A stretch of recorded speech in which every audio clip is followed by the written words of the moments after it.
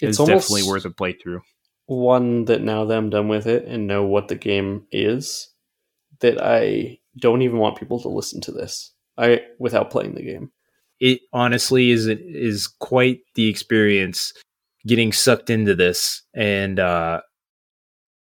playing through it. It's I don't know, I can't describe it. I can't put it into words like how this makes you feel, but it is so good. There's not many games or movies or TV that often make you look this far inwards. It's interesting. Yeah. That's all I gotta say. It's just lost words at how this game makes you feel by the end. There is no movie that could deliver this kind of experience for sure. This kind of fear.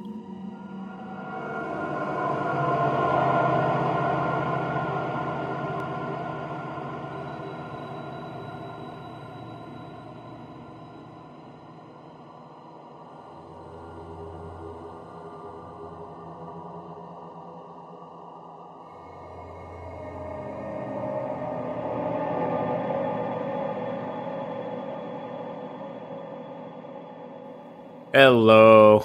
Welcome to Hazardous Opinions. I'm Eric. There's Andy. Hello. And today we are covering the most terrifying game ever, and it's called Soma. Yes, a very spooky time indeed. Developed and published by Frictional Games, they're a one-stop shop for all horror that you need. They are very big for the Amnesia games, with the upcoming Amnesia Bunker coming out as well. They dropped this game in 2015 for PlayStation and PC, and then later for Xbox in 2017. Yeah, this game is fucking spooky. Yeah, coming from the same creators of Amnesia, like you can't expect anything different. It is truly terrifying to its core. I mean, it's good pacing overall, I think, because like it's like a classic horror game. Like if you played Dead Space, right? Yeah, So like take Dead Space for example. There's a lot of short segments where it's all calm and you're exploring, and then the spookiness ramps up kind of because, well, I guess the anxiety ramps up when you go into a new space and it's completely dark, and then something jumps out at you and it completely scares you. Well, like take that, but in this game, there's no jump scares. There's just the constant anxiety in some parts that are really intense, and it's knowing that you can't really escape this thing and you have to go through it takes a lot of courage, which gives you more anxiety. It's it's it it's truly unlike anything else I've played in that aspect because like I I can't explain it, man. It's no, I think so that's scary. spot on. This game is when you suggested this, I've heard the game, I've seen some minor bits of gameplay, and I knew who created it, but I was not expecting to be in for one of the scariest games I think I've ever played. Like I've played through Outlast, Alien Isolation, Silent Hill, Resident Evil, like name any of the big ones, and I don't think I've had segments of fear like this game brings upon. That doesn't mean it's a perfect game. There's definitely a lot of flaws I want to get into, but the spooks that are in this game are pretty fucking hardcore. Yeah, and with it being so well, yeah, like what you said, I've also played a lot of horror games. Like I played a lot of Resident Evil, I played Dead Space and all that stuff. But I mean, most of those games you have a weapon, and that makes you somewhat more safe. But in this, it's pretty simple. There's not really much for gameplay elements. It's just you can interact with things in your environment. You can like pick stuff up, do like the whole Skyrim pick up and throw or whatever if you want. But like interacting with objects, that's basically what it is. And you can't fight back. You have to sneak past and avoid. And that is honestly the the formula is the secret spice to this game that makes it so terrifying because Blends of herbs you and have to, spices. yeah, you can't just outright avoid your fear. You have to go through it, which gives you just tremendous amounts of anxiety going through it. Yeah, I don't know if it was my mood just going through this, but it's definitely in the same vein as those other games where you can't fight back, like Outlast, Visage, Layers of Fear, stuff like that. Just something about this just makes you uneasy throughout the whole game. Like there's times where you're not even in danger, but you're fearful because there'll be either background noise of your heart pumping. You just never know what's around that next corner, stuff like that. That just really keeps you on your toes. But this game also does have a pretty big chunk of downtime of exploring typical ish sessions, but it's like scientific. Like you get to listen to some audio logs, you get to explore under the ocean, you get to look at people's rooms and just throw stuff around. And this game adds a lot of extra rooms and a lot of extra paths that are just like for story basis. Like you just can go in there just to look around, and it's not extremely linear like some horror games are. Mm-hmm. So I dug that the fact that there were some sections that you're just going to explore and it's not even part of the main story. Right. Yeah. No. And I don't think we're going to cover a lot of what you can find throughout this game. I think we'll leave it for you guys to play it and find for yourselves. But there's a lot Yeah. of like rich little stories sprinkled out through this that you can kind of pick up just by, observing the environment of what happened, or, picking up audio logs and all that stuff, kind of piecing things together to figure out what happened here. And it's like it makes up to be like cool little side stories, all like adding to you know, the whole story as a whole. I guess you want to say the environment or the whole plot, I guess. Yep. Yeah. It does it really well too. Usually the points where you're exploring, your anxiety is low. So it's like you still hear noises here and there, and those are things that spook you. But other than that, you like it's kind of calm. It's calming, especially when you get into a nice little puzzle and you could just sit there and relax and do a nice puzzle. The puzzles in this game are actually really fun. Yeah, I did like the puzzles. Each one felt really unique, and they actually made sense in a way, even though a lot of them were like a lot of like sci-fi shit that I would never be able to do in real life. But I mean, it's set 100 years in the future. I mean, not even the developers can probably think of a way how the technology works, but you know, Yeah, and as you said, yeah, it's set in the future. This is a post-apocalyptic game, technically. yep, You are definitely. in a scientific research base underneath the ocean, very, very deep, and all of humanity on the surface has been wiped out by an asteroid. And so your whole game is pretty much just exploring this underwater ocean base that was the last little bit of humanity, and researching a bit into the ARC project, which was this AI project that kind of focuses the whole narrative of the game. Yeah, and with that, like most of the story, like the first little bit of it is trying to find a way out until, I mean, I guess you find a new purpose, and then you have to find out about the ARC project, and we're like, well, try to get on the ARC. So you basically your whole journey is for going to find the ARC and launching it into space because Earth is no longer habitable, and yeah, no humans left.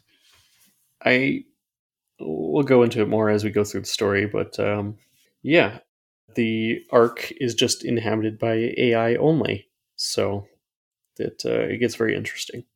Yeah, about that what that's humanity means.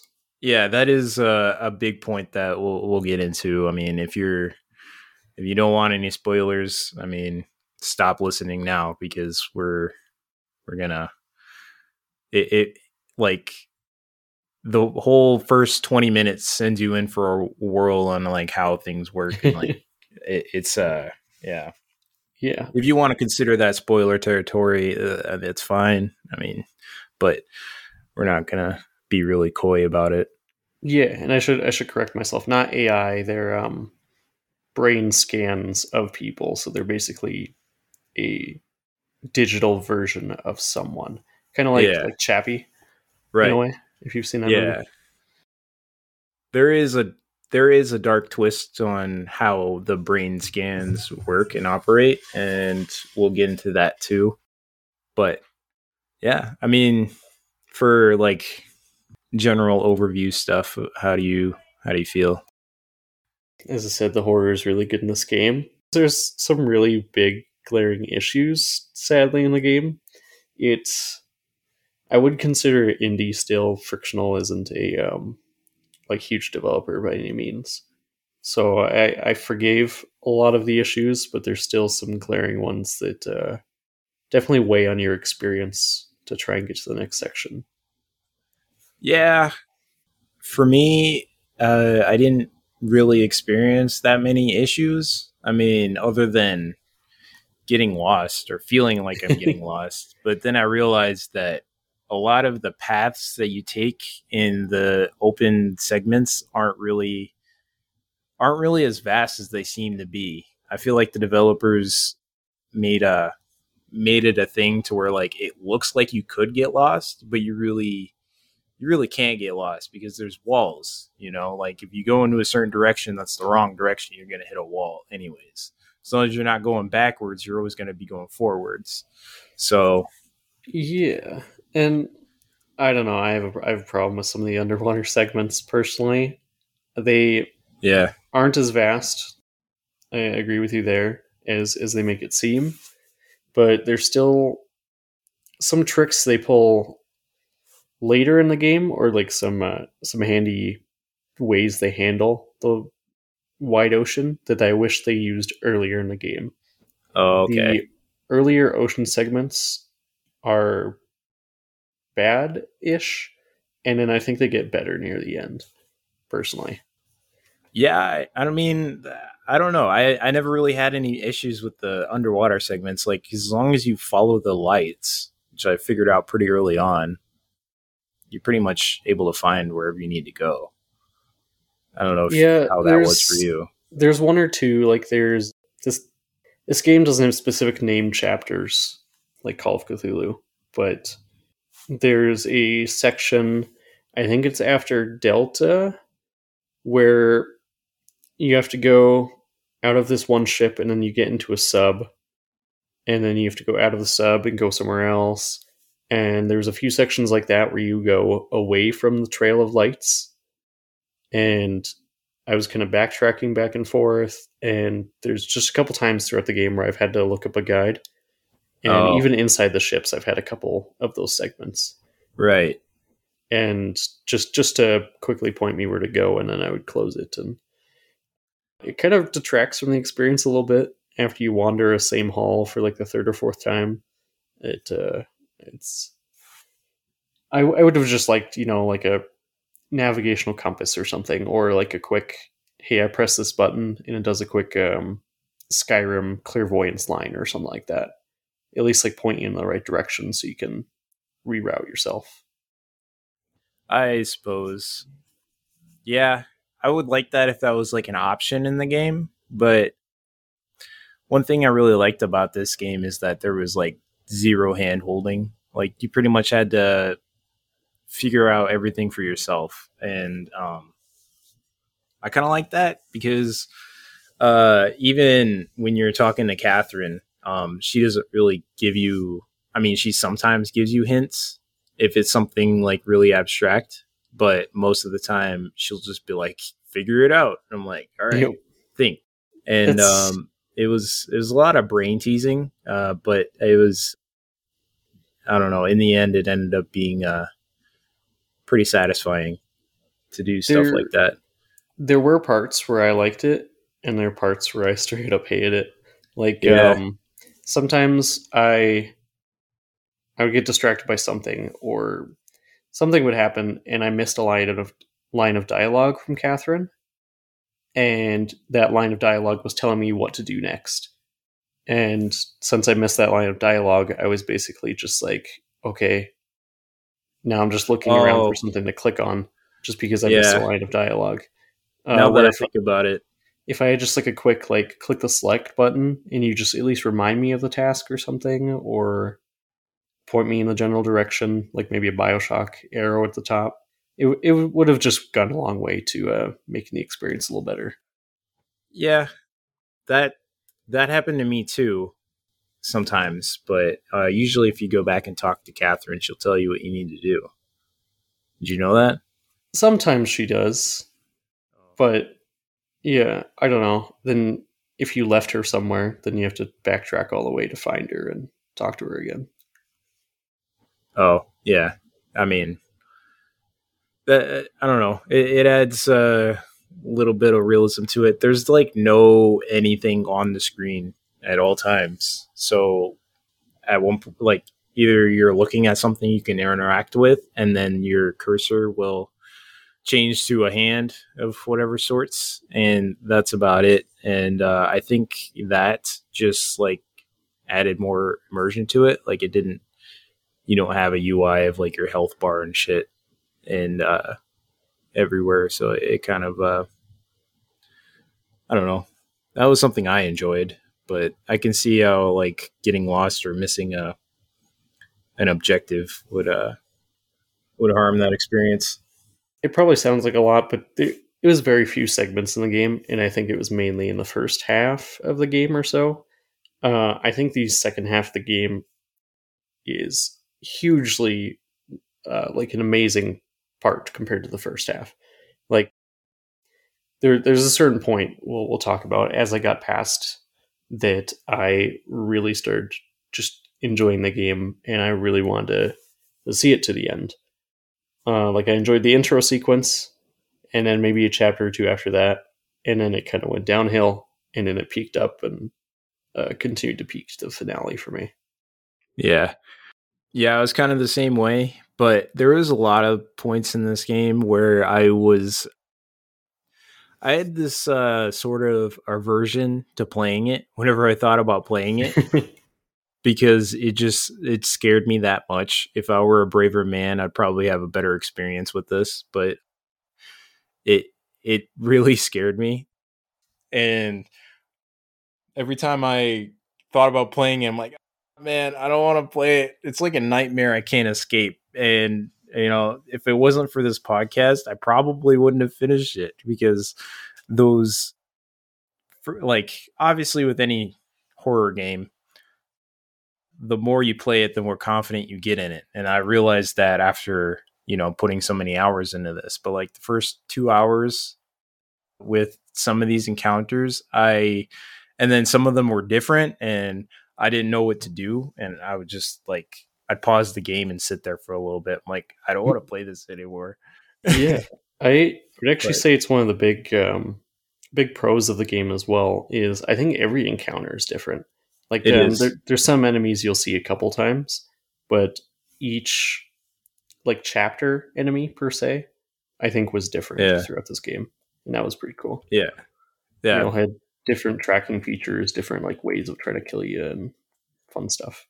Yeah. There were diverse enemies or monsters throughout this. And that is something to appreciate with that. But yeah, it was way too much anxiety for me. It was an excellent experience. I hope I never experience again, so to Yeah. speak. On a smaller note with the game, the main menu is superb. I don't get to say that much about games. Usually it's pretty, I don't know, pretty standard. There's just something about this main menu that's just sleek. All the options are super easy to go through. They don't fill the game with unnecessary stuff. It's one of the things I do like about indie games. There's not an entire COD menu of options, Oh yeah, and yeah, just a very sleek. new game, continue, options. I think was the all that's there. Yep. Yeah, it's the classic main menu, which is always nice to see. I always like to see that kind of stuff. And I mentioned Layers of Fear earlier. In comparison to this game, it does have a similar interaction mode where it's kind of like a drag and drop type of interaction, if that sounds accurate. I don't know what a drag and drop is.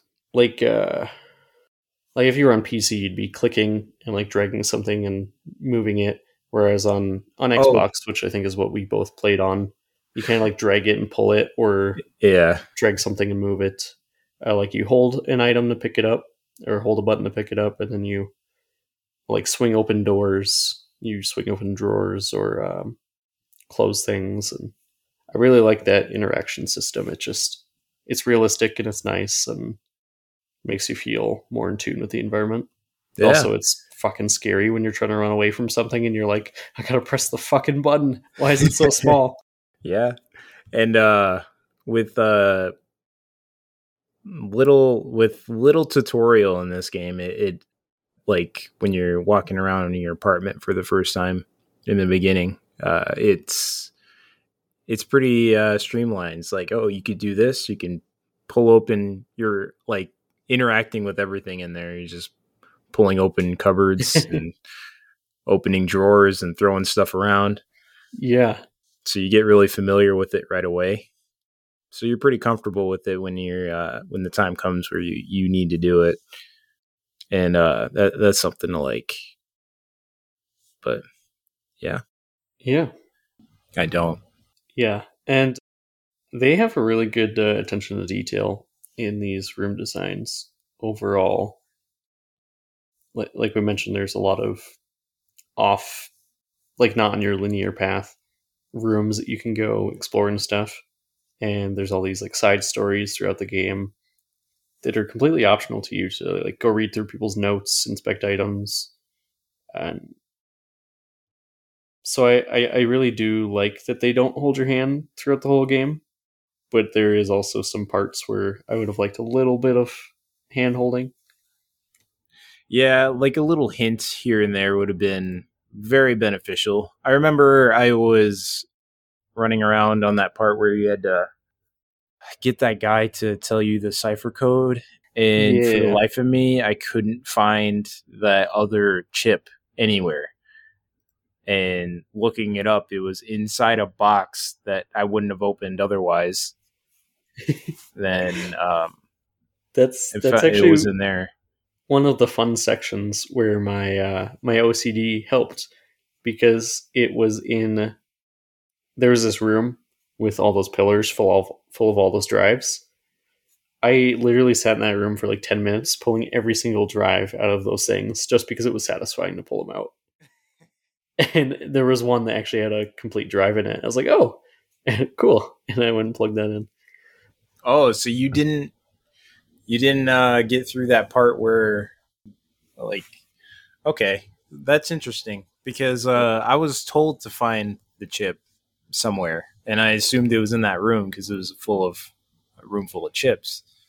So that's how I was able to like, and I didn't pull every drive out. I pulled out a drive, and then like he's like nothing. So I'm like, all right, I gotta look for the one that's different, and I looked for all the ones, and then grabbed the right I one. So it was so that's cool. I didn't know there could be a different experience with that. I no, I think it was the same chip as yours. I think I either went in there too early, or I, like I mentioned earlier, maybe missed a line of dialogue of what I was supposed to do. Because there was other rooms I didn't explore yet, but I was just chilling in there pulling all the drives out just because it looked fun. And I Yeah. was like, maybe there'll be something in here. And yeah, there ended up being a chip. And I think I was opening all the other boxes for that, the other memory drive or something. I ran around throwing everything off shelves in this game. That's how much I love the interaction system. Yeah, I would touch everything I could. I agree. It's very good. There's a lot of tense parts where you can't do that because Yeah. there's something out there listening for you. and it's very scary. But yeah, See, this is I'm another part where it's not exactly a con, but I do wish they put more into it. Is the distraction mechanism? I seen before that this game does have distraction, like some enemies are supposed to follow the noise, yep. but I would throw items all the time, and maybe it was just certain enemies that didn't, but they wouldn't follow them. Yeah, I had that. I had some parts where that was the case too, because it was like towards the end of the game with that. It sounded like a lady that was like sitting there and like groaning and sitting in front of the power pack Yeah, that I the had to one that get. just wouldn't move. Wouldn't move. So I ended up having to get her attention and like do laps until I was able to grab it and then run away. Oh, yeah, I Yeah. want to rant about that one a bit. Like, Yeah, that what sucked. the fuck was that section? I was starting to enjoy the game a lot by that point, and then ran into him or her, and then I was like, am I like stupid? Am I missing something? Like, because the only way I could get the person to move was to go right up next to them and then run away. Yeah. Um, No, that's exactly what I did too. and I was like, this is not like what? Because there was no hiding spots in the Yeah. room either, so I would just It's run until they lost me and then jump around them.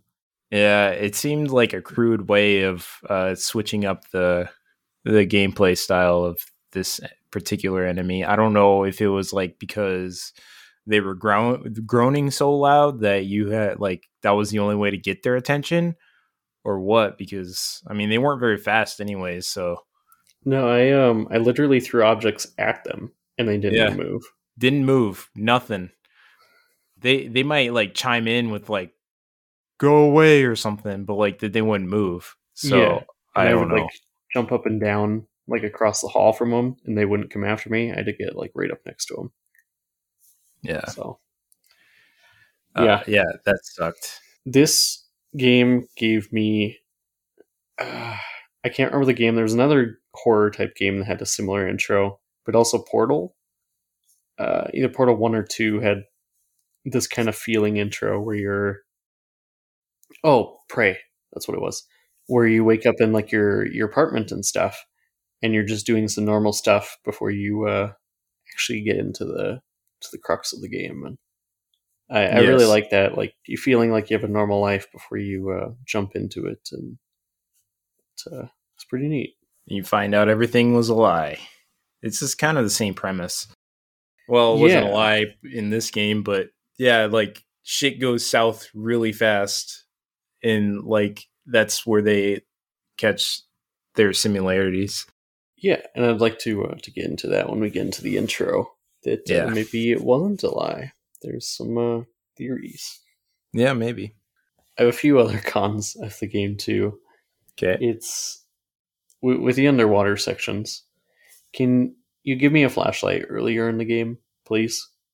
And then make it like a little more effective underwater? Like, Oh, I did not like how dark it was sometimes. I turned my gamma to the max, and there's still sections where I could not see shit. Because there is some sections where you go off away from the lights, and I don't know, a very minor thing, but either have a higher gamma setting or give me a flashlight earlier in the game. We get one pretty late. yeah. I mean, you get a flashlight right as soon as you get the super scuba suit. So, and it was the lighting was yeah, it was pretty bad in the first part of the game. It was honestly it was pretty bad for me too. Honestly, after I got the flashlight, I didn't really have that much issues seeing. To be honest, it was still dark, but I was able to pick up enough to figure out where I was going, and I think that was enough. But There was a certain section, which is probably the worst section of the game, just overall, where you're in the ship underwater as well. So the whole ship is oh yep, flooded. And that whole area where you're avoiding the enemy there is very dark. Just very not fun section overall. I didn't like that boss. I didn't like the section, and yeah, kind of that was actually yeah. one of the brighter areas of the game because of all the red lights and stuff. I mean, it wasn't completely dark. Yeah, it wasn't light enough to like know where you're going. And there's a whole bunch of side rooms that I went into. Yeah. I'm like, well, one of these is the right room to go to, and it was just pitch black in those. Obviously, I found out later those were the wrong rooms, but Yeah. a lot of wandering around in the dark because I closed the door, and so I couldn't find my way out. Oh wow.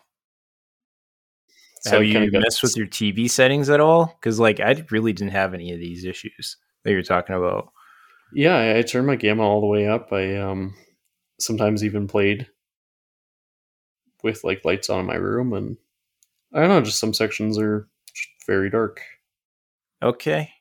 How far are you from your screen? I don't know about the standard.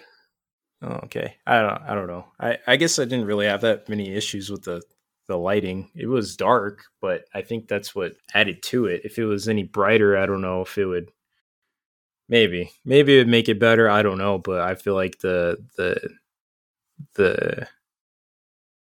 darkness added to the intensity. So, I mean, that I enjoyed that, but I don't know. Yeah, so this one's a miscellaneous one. Not really a con either. But for some reason, there's an inventory button, and I'm like, okay, maybe we're gonna get something later in the game.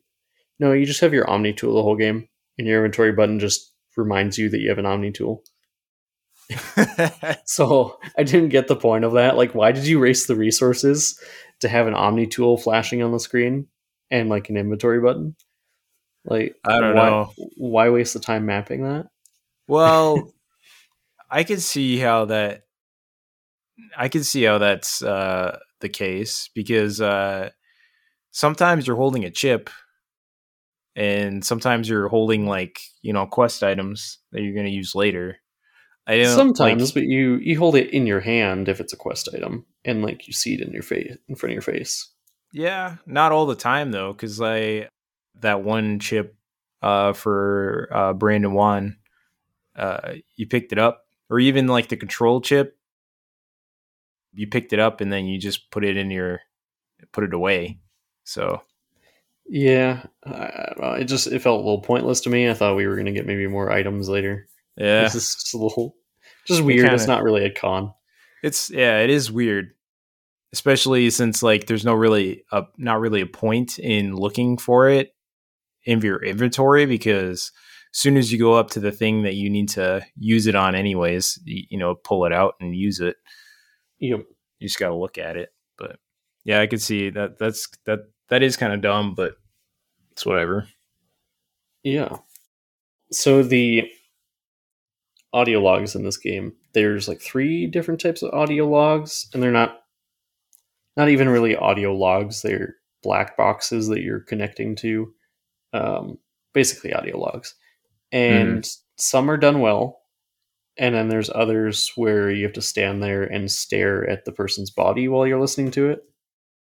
And I wasn't much of a fan of those. I would like teach their own. I think it's personally like an objective thing, but I like audio logs where you can play them and then go walk around. So I don't Oh, want to stand and stare at a body for 2 minutes straight for some of those longer ones. yeah.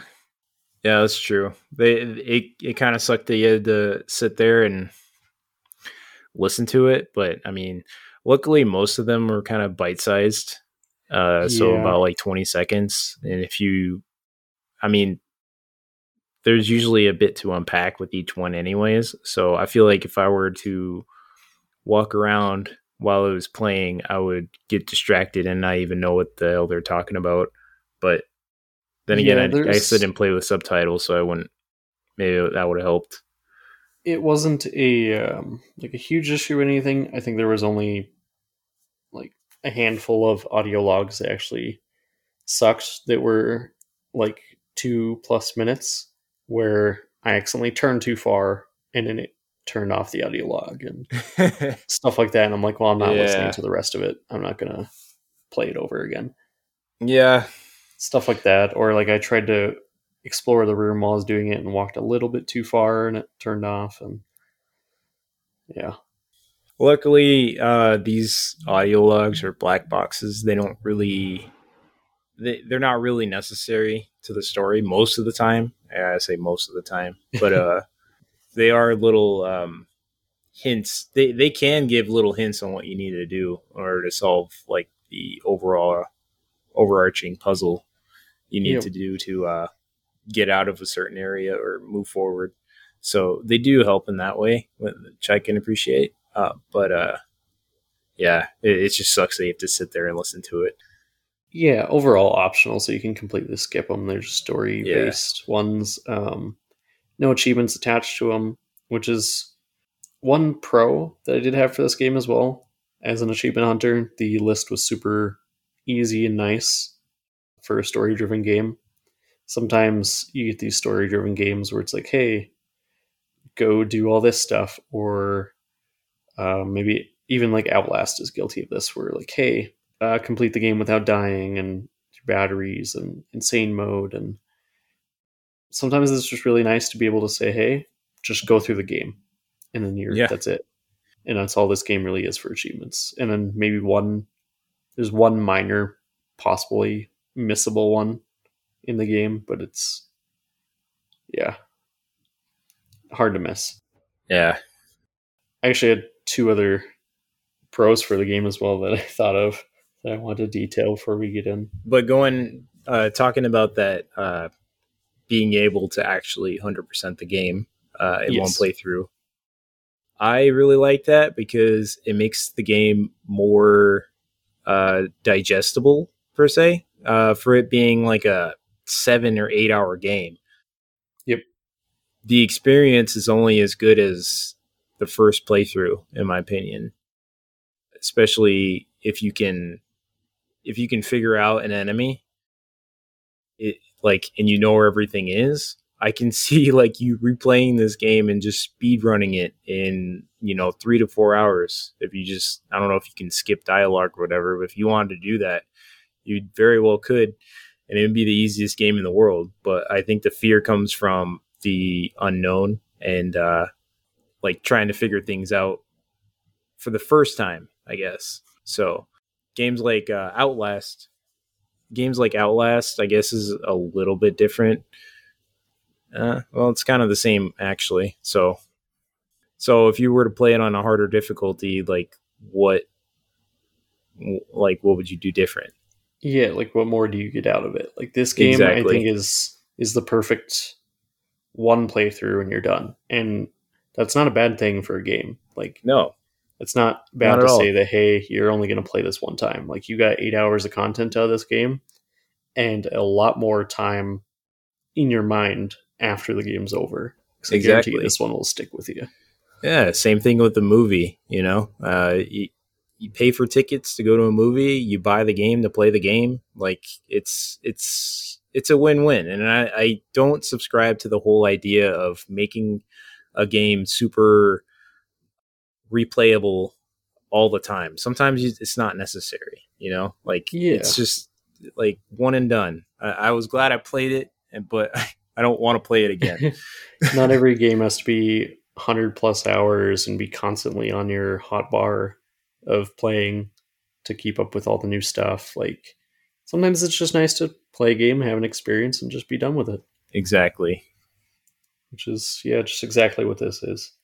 To my other notes, I just want to point out I couldn't find like any of the specific artists and stuff in this game, but the Foley and sound design and then the soundtracks in this game, which is very few, but everywhere where all of that mixes was just phenomenal throughout this game.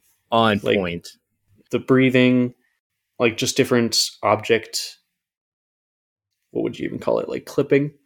Like when you drop certain objects, the noises it would make, the when you bang things against things, everything just was really on point. The voice acting could be a little iffy here and there for some of the voice actors I noticed, but overall I think I dug it by the end, and I was pretty into our two main characters.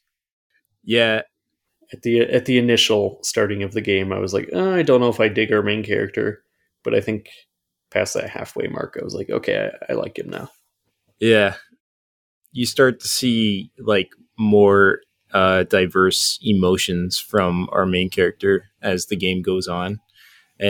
and you don't see it till like the last half, which was like it was a little weird at first because like all this crazy shit is happening, and he's just like, "There's Just chill. monsters out there," and I'm like, "Dude, are you serious? Like, you are not scared out of your mind right now?" He's just like, "Okay, I guess I'll do it. I'll go out there with the monster." I'm like, that could have been written a little better because like he's not selling me on like actually being terrified of these creatures. It's just This is like, fine. Everything is fine. yeah, Whereas, yeah, he doesn't freak out that much. Whereas you get the opposite with Brandon, where Brandon is obviously a paranoid guy, and as soon as he finds out he's not in his real body, he's just a scan. He freaks the fuck out. But Simon, spoilers, obviously, I think we're well into talking about the game already, right. does not freak out at all when he finds out he's not in his real body. He just kind of accepts it pretty quickly. I wouldn't say he accepts it.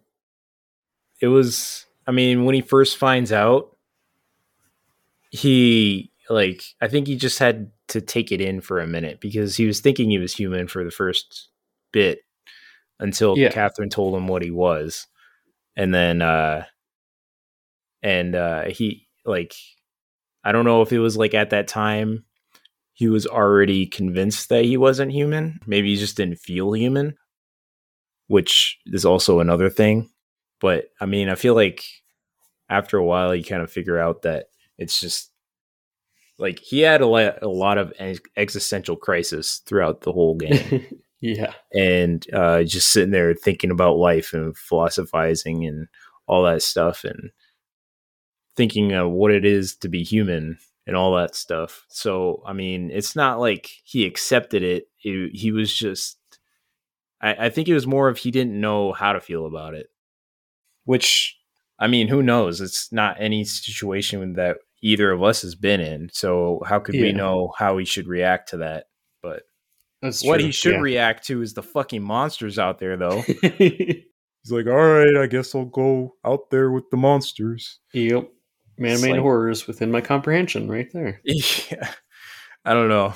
It made me wonder, like, since he does it, he knows he's not human, that there's no real consequence here, or I don't know. Yeah. No fear of actual death. Right. My other main note here is even though this game's small, it's an indie game, this game is really fucking pretty. It Like is. they don't even glamorize it at all. There's no BioShock sweeping shot of the ocean. There's no like real magnificent jingles, I think, that I can recall of that like focus on the beauty. It's just it's there. And whether you take your time to admire it or not, it's just there and it is what it is and it's looks fucking awesome.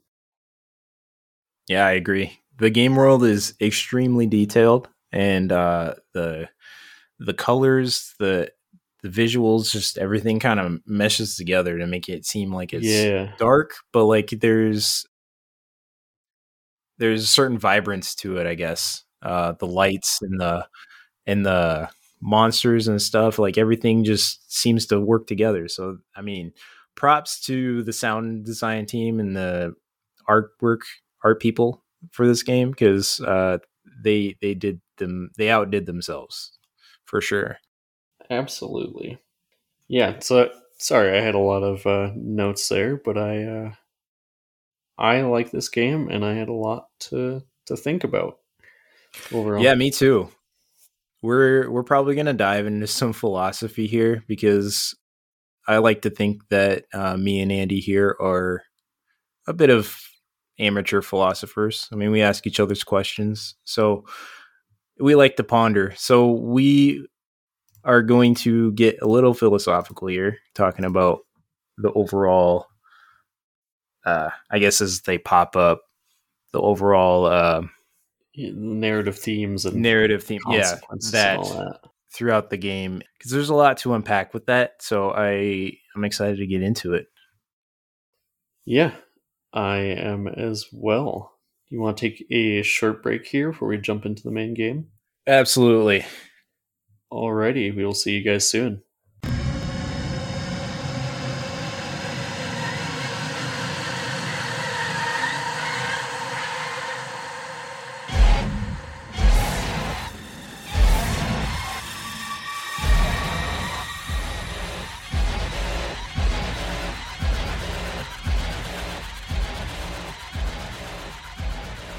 Welcome back.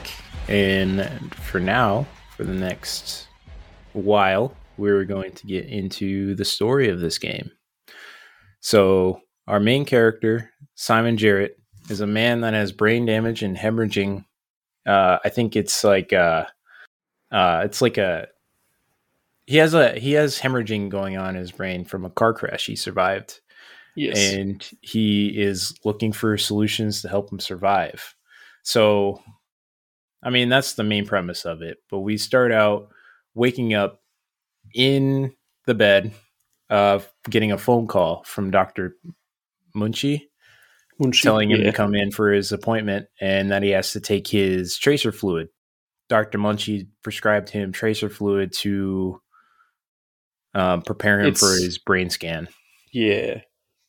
It's like that vein stuff they use to pump through your veins to make it all like super blue, so they can tell how your circulation is going.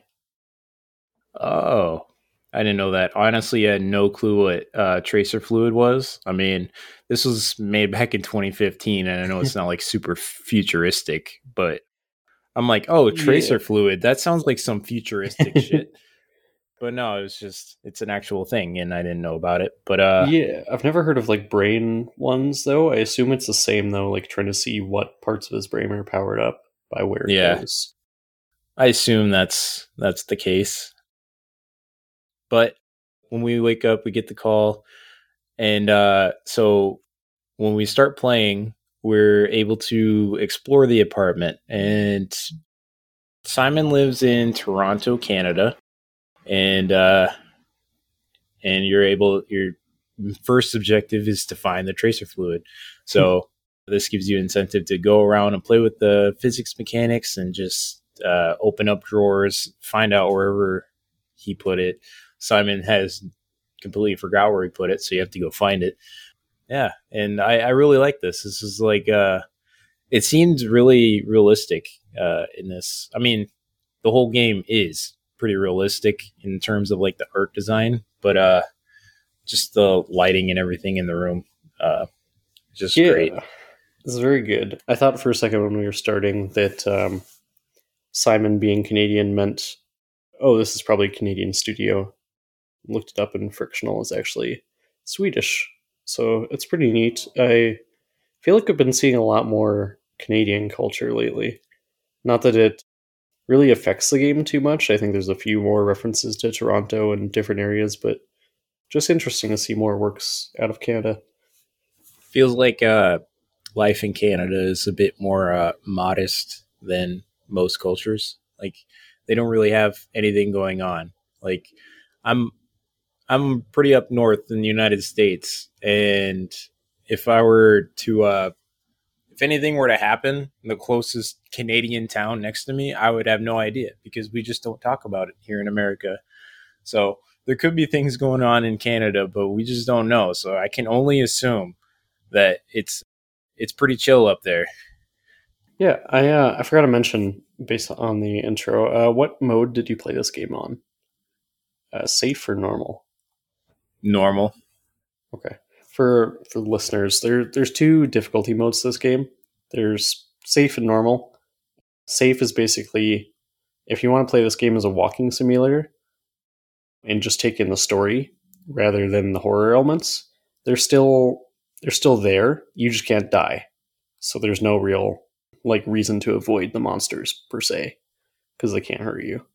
So it's just Yeah, a well, way for you to play it for just the story. they can hurt you still. I'm assuming in safe mode, you just won't die because after you get hit once, you get knocked out or whatever, and you wake up. I'm assuming that just keeps happening From over what and I've over again. seen from other people, it's a little more comical.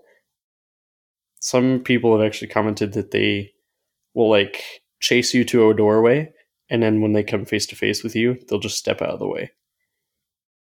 Oh my god, I can't confirm that. It's just what I've seen on like Reddit posts and stuff like that. But that's insane. Why would you even want to play it like that? I It's just ruining believe a whole point. it wasn't originally in the game. I think it was a like a complaint or something, and then people they ended up putting it in just as like I think it was a joke. Oh, okay. But So definitely, this did you game play is meant on? to be played in normal. Yeah, Yeah. that's what I played it in. Do you want to play on normal mode or sissy mode? Yeah, Is what you're saying? yeah. I mean, like, I get it. Some people maybe aren't as like functional as people with disabilities, or people that just maybe aren't as prone to horror that maybe still want to experience the story. Yeah, But I mean, it is a horror game it for the is. people that just don't want to experience the horror. Like, I don't know, watch a playthrough on YouTube or listen to this podcast if you don't want Yeah, to like go through it yourself.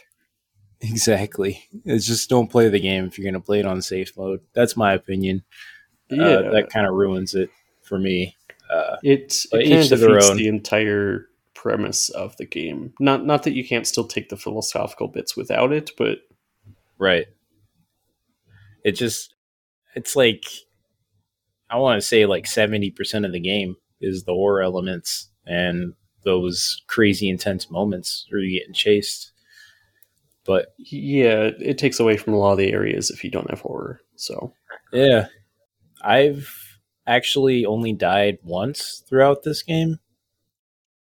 And the checkpoints seem to be pretty liberal, anyways. So, yeah, it was about 3 times for me. I think my first death wasn't until pretty late in the game, just due to a really dumb decision on my part. yeah, And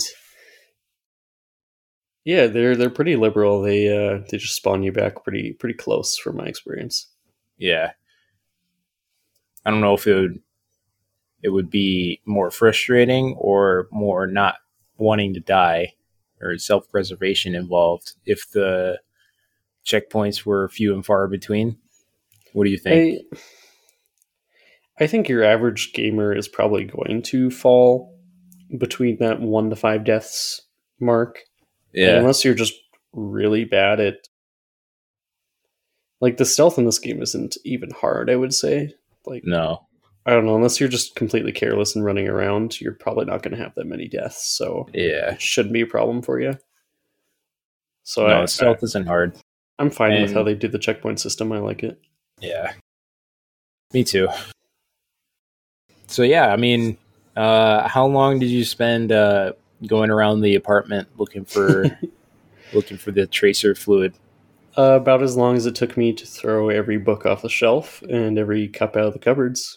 I was doing the same thing, dude. As soon as they And showed then, me how to throw, that was it. yep, Just I throwing wasn't. everything. I was a little sad that glass doesn't shatter, but I guess I understand they don't want to go through all that Yeah, animation. I mean, the physics were pretty on par as it is, so I mean, you can't really complain. That's fine. Yeah, but I really enjoyed. Like, I felt like I learned a lot about Simon just walking around his apartment, Yeah. and like we mentioned earlier in the intro, we don't even know if this is our Simon technically, because as we're going to get to, he's about to get a brain scan, Yep. and it's very likely that this isn't even the original Simon that we play as later. So, very interesting philosophical stuff. Yeah. But we in the apartment we find some books. He likes to read. And he's also a comic book fan as he works at a comic book shop. So yeah, his apartment's pretty modest. Yep, and we find the brain fluid, and we dip on out of the apartment Yep. as soon as you're done exploring there. Yep. And then when you leave the apartment, it cuts straight to a train ride, taking public transportation. And we get a phone call from one of Simon's friends. And he's basically just kind of palling around with them, giving him shit about having the whole brain shit going on.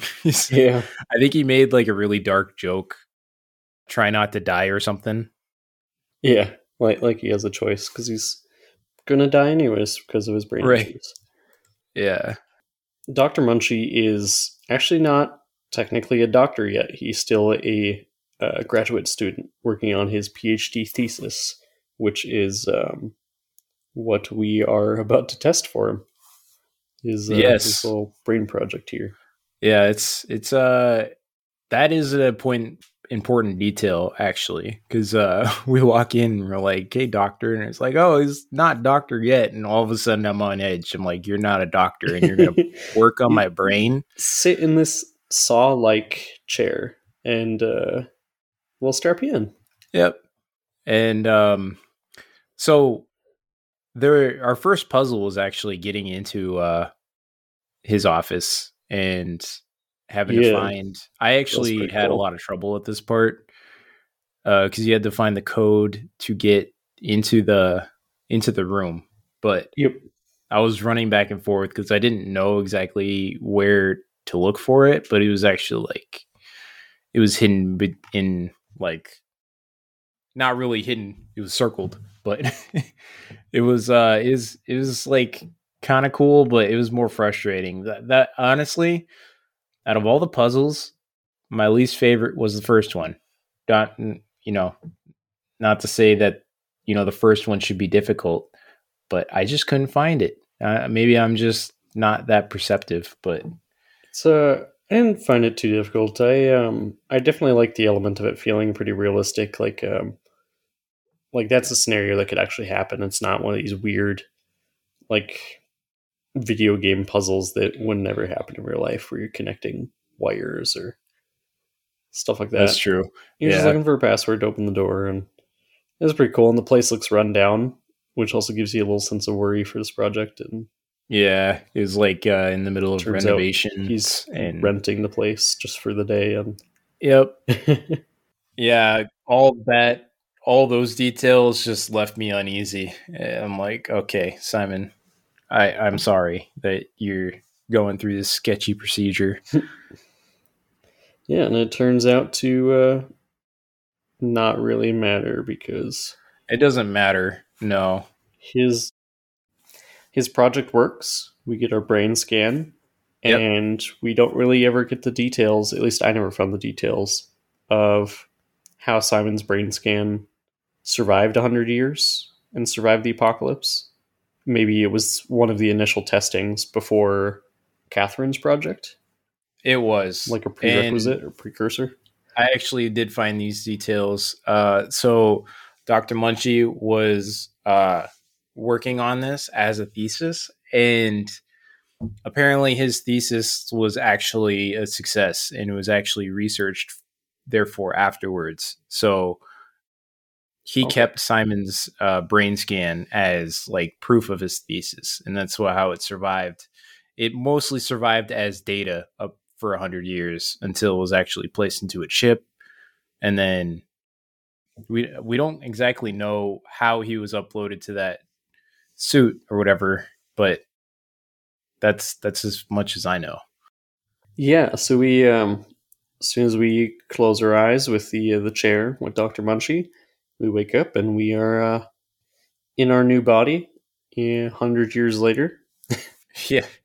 So we wake up in a very dark room, nothing going on. Simon's freaking out. I'm freaking out as I'm playing this, and our first objective is to get out of the room. Yeah, you get to test the physics a little bit here. You get to break the window. Yeah, you got to break the window. I didn't know how to do that at first though, because like I was just wandering around. I'm like, how do I get out of here? And then I saw the window was cracked, and then this is the point where it gave me a little hint. It was like, you know, press this to throw objects. I'm like, why is it telling me that? And then I saw the window. I'm like, oh, okay. I got really excited when I seen the window with the door being locked. I was like, oh, they're letting me do this. This is Yep. awesome. Such a small thing, but I like realism stuff like that. And Oh I yeah. immediately I don't think I threw it. I think I just banged it on the window until it broke. Oh, I didn't even know you could do that. That's pretty cool though. Yeah, it's very good. We explore this area a little bit, and we find our Omni tool Yep. over on like a desk in a different room. Yeah. It starts to get a little more crazy. Like nothing really crazy happens, but it's more unsettling when all the Yeah, lights shut the off power goes on your way to, off. yeah, Yep. all the lights shut off on your way to the Omni tool. And then once you get it, you just have to feel your way around because it was really dark, and it would be nice to have a flashlight at this point. And you just have to find your way back to the room and activate. I don't even remember what you have to activate. You had to put a new chip in there to unlock the door. That's right. Which is, you have to update it. it was one of those things. It just felt a little pointless because you don't even use the Omni tool in the first place. You immediately like upgrade it to open the next door. Like, why not just use the Omni tool in the first place to open the door? As a game mechanic thing, like, why make us go back to the room to upgrade it right away? Yeah, that's a good point. This does happen again, probably once or twice throughout the rest of the game. Just in this scenario, like your first time using it was upgrading it. Right. I'm not sure, honestly. If you didn't know, like, because I think it was just like more of like a story thing. Like you had to update it to the security, and you had to. That was because you picked it up, and it was originally belonged to a maintenance guy or whatever. Yeah, and you have to upgrade the security to actually like bypass the door, and it is kind of pointless, but I don't know. Yeah. So we learned how to run earlier in the game, and then like shortly after, I think we pick up the Omni tool. There's a tooltip for learning how to lean, and I think that tooltip was honestly scarier than most games that, like Dead Island, where it pops up saying this is how to run, and you immediately use it. And I think Dead Space does it too. Learning how to lean in this game was like, oh shit, what's around the next corner? Yep. And then I never used that feature again.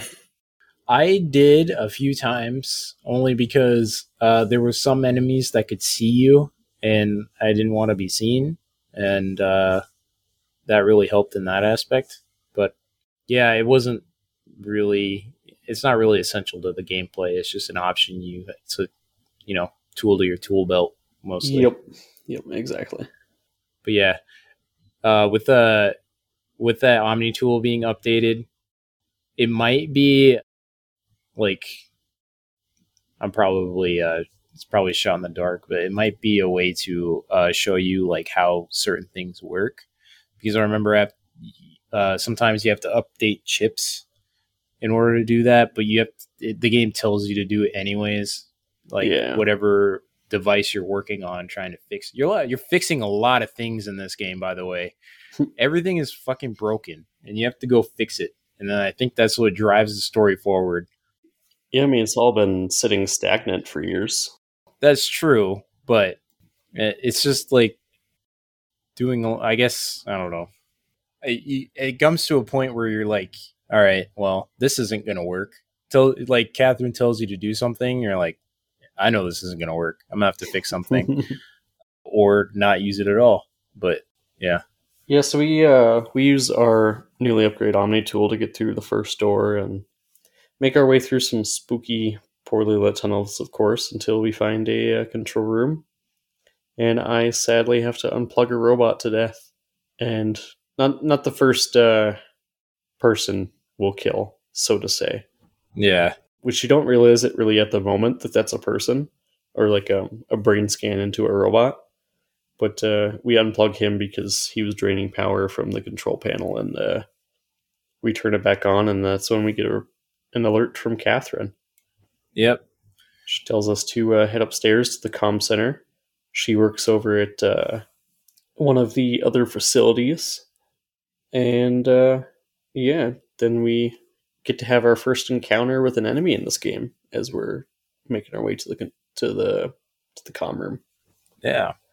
So you turn on the power, and then you go into the power generator room, and it breaks and you fall down, and now you're stuck in the bottom level with this giant robot that has like glowing nodules all over him, and it's got a big light in front of him, which makes it pretty easy to figure out what he's looking at, because he's pretty easy to avoid as long he's as a big you stay like behind him bot or something. Yeah, and he's kind of just lugging around, and so They let you off easy at first. I was like, oh, if all the enemies are like this game's gonna be I cake. know. I was thinking the same thing, dude. I'm like, oh wow, this isn't as scary as I thought it was gonna be. Yeah, I because I snuck around this guy and flipped the valve and stuff that we need to, and I pretty much sprinted upstairs and got away Yep. from him. And he's pretty slow, so you could definitely do that, whether he sees you or not. Yeah, One thing I will say is that whenever you're spotted, that music is so intense that it's very it feels like a chase for sure. yeah. We make it upstairs to the control room where we meet Carl Semkin. Carl thinks he's human and starts giving us more hints that something's weird on this station. He's a little factory robot and he's stuck, and there's a lever on the one side of the wall, and I pulled it and it shocked the shit out of him. And I Yep, felt so bad. I don't know if you did I that did too. too. I did the same thing, and I felt bad, and I shut it off. I'm like, okay, there's got to be another way. And it wasn't until I tried using the computer to open up the door to get up to the comms room that it said that you have to shut down one of two areas for power. So Yeah. And I was thinking we had a choice here. I thought it was going to be like a power rerouting thing, like a mini game of like, oh, you got to shut down one door to open another. yeah, And so we go to the other room to shut off the power, and they kind of give you a warning saying, hey, this is like undoable. yeah. And we do it, and it shuts down power to the whole place. And it kills Carl too, which is sad. And this other killer robot Wait, comes. so you didn't have to kill Carl. You know that, right? Oh, was there another option here? Yeah. So when it said divert power, it gave you it gave you a choice because there was two rooms that had, I think, in the back there was a hallway in the back. If you went back there, there was a like a power strip there, and if Mm-hmm. you shut down the power there, you shut down the power like in that area, Okay. and it doesn't kill Carl because that side of the map is still on. Oh, when they Yeah. said there was two paths, I thought the shocky lever was the other one, and so it was Oh just no. you have two choices, but you actually only have one choice. No. No. It actually says the same thing in that other room too. It's like there's no turning back if you shut this off. I'm like, all right. And I shut it off, and Carl was still there. And I was like hoping to have another opportunity to help him, Yeah, but soon forgot about him after I moved on because like yeah. I had bigger problems. But Well, that's really sad. Like, I wish I knew that I had a choice there. that's all right. It's not the first time. It won't be the Yeah. last. In the end, I probably would have made that decision. I guess knowing the future of the game, Yeah. because he would be sitting there for eternity. Well, that brings up another philosophical question. Is a life worth living if you're not human? Is a life worth living if you're just standing there, like stuck in a box? Yeah, which is exactly what Carl was in Carl's situation. Yeah, where I think it differs though is like Catherine, where she can be mobile and Carl wasn't ever going to move. So Yeah, Catherine. Catherine seems to be indifferent about the situation. Well, we could talk more about it later, but it's interesting her perspective on the whole thing. She seems kind of cold, actually, when it comes to humanity and the whole idea of it all. But yeah, yeah, I think she's a firm believer in the afterlife of the brain scans, and I don't yeah, think she ever really cared for her human form. no, She was kind of like always put down, and yeah, yeah, we'll get to know her story more, which kind of explains some, but it also, yeah, it's also sad. But yep, anyways, yeah. Either ways, after you divert the power, you go upstairs, and that's where Catherine is. So we meet her for the first time. well, we see her on the intercom, and Yeah. she tells us that we need to go to Lambda. Yep. That's where she's located. So after that, something goes wacky, and the whole place gets filled with water. Like Yeah, the whole bubble collapses and yeah, we get flushed out pretty much. yeah, the bubble collapses. We get flushed out, and then this is where we have a scuba suit like seemingly gloss over our skin, which is a little weird. Yeah. Yeah. Yeah, Catherine wants us to take the tram to Lambda Station, so we're like, chill. We're outside. We don't need to breathe water for some reason, or breathe air underwater. We don't question it, and we Yep. just go find the tram underwater. Well, we're in a scuba suit. It's sort of like a scuba suit. We find out later that it's not really. Well, it is, but it's still a scuba suit. Not at this point. We're just in the other person's body, and it doesn't have a head. We're just a microchip plugged into a body. Oh, that's right. Yeah. But it's still a scuba suit. The whole encapsulating part of, well, yeah. The whole encapsulation of it is a scuba suit though. Is it? It is. Oh yeah, I guess when we do find see the body later, it has Yeah. like some sort of a helmet on it. Yeah. Yeah. Anyways, yeah, we make our whatever we look like. We head to the little tram door and find this little helper bot that opens the door for us, and then we get a flashlight from here and get to go through some tunnels, and we got to power this tram. So we find this woman that's just being kept alive by this weird bug machine, and this is again where Yeah. we have to pull a plug so that we can so it stops draining from the power supply and turns it back on. She's like all like in this like goo and like hooked up like with like wires. Yep. So this stuff, This is WoW. it is wow, like WAU. WAU. Yep. And what it stands for, I don't know, but it is we'll explain more later when we exposition and all that. What it is, it's like a mix between flesh and mechanical, if that makes sense. So it looks kind of fleshy. It's a robot that's controlling all of it, but it's like nano machines almost, and it's you can use it to morph over stuff. Yeah, pretty much. And it controls things, it consumes things, and this poor lady was. It seemed like was on life support through this like wow substance hooked up to the power, and whatever this wow substance is hooked up to, it'll just consume all the power. It's like almost always needing more power generation. So there's a lot of points where you have to like unhook things to turn on the power because the WoW is sucking it all out. Yep. Yeah. So poor Amy has to die, but now that the power's on, we Yeah. can go to Lambda Station, Yep. and we crash on the way Yeah. because of course we do. Of course we do. Yeah, we'll say that a lot. But yeah. Everything always has to go wrong because I mean, you start to think about it. It's probably WoW just controlling things. Yeah. It just doesn't want us to succeed and send the arc for whatever reason. It could be. It's an Ultron type thing. It's like it was made to help humanity, and then it's like starts making its own purpose of how it's going to save humanity. So Yeah.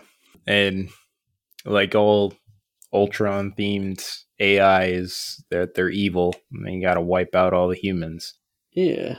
Cuz I mean, Well, it I was more never absorbing them. or absorbing them, but like I never understood the whole idea of that like humans cause destruction to each other. Therefore, we need to destroy all the humans. Yeah. I suppose thinking from a robot's perspective, not having any morality, that could make sense. But like for it being such a smart being, like you couldn't think of any other possible solutions to protect humans other than annihilating them all. I don't know. Nope, that's the way to deal with this. We crash the tram and have to emergency eject and walk the rest of the way. We find a maintenance hatch, and get back out onto the seafloor. So back to walking towards Lambda Station again, while avoiding these creepy robots underwater that swear a lot. They do. It kind of threw me off for a minute because I thought they were going to be friendly, like all the other ones I've seen. But Yeah, like when I approached one, it had the red lights, and I always thought that wasn't a good sign. And then he's like, "Don't make me do this," and he started approaching me, and I started running away, and I was able to escape him. But like he was just like so creepy. yeah. I never really had any like terrible encounters with these guys. They're just weird. No, they're easy to avoid. Yeah. But yeah, we arrive at Lambda Station finally, and we get to meet Catherine, who is she's a robot. She wasn't real. Yep. She's just on a computer screen, and she seems well aware of it. Yeah, And she seems okay with it. well, before we get into that room, there's our first encounter with a WoW infected person, which comes around the corner, and Catherine tells us to not look at it. Because when you look at it, your screen gets all messed up and stuff, and it gets so messed up that you can barely see.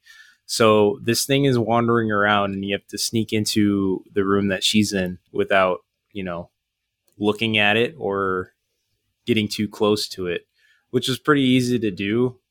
Saying that it kind of just walked across the room, and you're able to go in there. Yeah, I didn't even sneak past this guy. My entire strategy every time this guy came around was just standing in a corner and not looking at him till he went away. Yeah, I mean, I don't like this guy at all, though. yeah, wasn't no, wasn't a fan of this enemy. yeah, he sucks. But like before the second encounter with him, and this is my first encounter with him, and I was all freaked out, but I was like, sneaking past him. So and then I actually got in there. Yeah, we don't see him for a while, but he was there, and man, that was that creepy. So we're talking to Catherine and find out she's a robot, and Simon, he just wants to give up at this point. There's no point. Everybody's a robot. There's no humans left. What is the point? We just give up. But Catherine needs help with the research or project she's working on, which we later find out is the ARC project. But she needs you to go look to see where it is. So we agree to do it after a little bit of resistance. And then, yeah, so we get to explore Lambda Station a little bit. Yeah, however, it's only like 6 rooms because the Yeah. rest is locked off. Yep. We use one of the terminals to locate where the arc is and find out it is in the very furthest station from us. Yeah. So we need to go find the Dunbar over at Theta, which is kind of like a underwater sub, and go take that out. I explored some of these rooms just for curiosity, and there's the one I think it's the first on the right when you come in. You get like the only real jump scare I think I've noticed in this game. One of those red light robots. As you stare out the port window into the sea, he just comes out of nowhere and slams his head into the glass. I was like, oh, that was creepy. And then he backs up and continues to slam into the glass. He does that like 2 or 3 more times as it's continuously cracking. And I was like trying to hide behind a desk. I was like, please stop. He's going to flood this whole station. I know. I was freaked out by that. Definitely made me jump the first time he did it. But yeah, It's like he's not stopping. that was like, that might be the only jump scare. Yeah, it's really not a thing in this game. They focus on a different type of horror, which is awesome. Yeah. More like more of a tension horror than a jump scare horror, which is nice. Yeah. So we head out of here, and then we try to take a sub. And this is one of the parts where I got confused at, where the sub didn't end up working. So we have to go back through this broken ship to get through the other side. And we get some fun, not real jump scares, but the blind guy is lurking about and spooking you. Well, he's definitely not blind. He's blind. He sees you, but you can't look at him because he'll come directly up towards you. I was pretty sure he's blind because I've sat in the corner a couple times where he definitely could have seen me if he was looking in the room, and I Oh, just wait for him to go away. I think if you just don't look at him, you're fine. oh, well, okay. I always assumed he could see me, but if I did, yeah, I did the same thing you did by standing in the corner the whole time I was doing that with the music being so loud and all the sound and shit. I'm like, it's just a game. It's just a game. He's not Yeah, real. He's not real.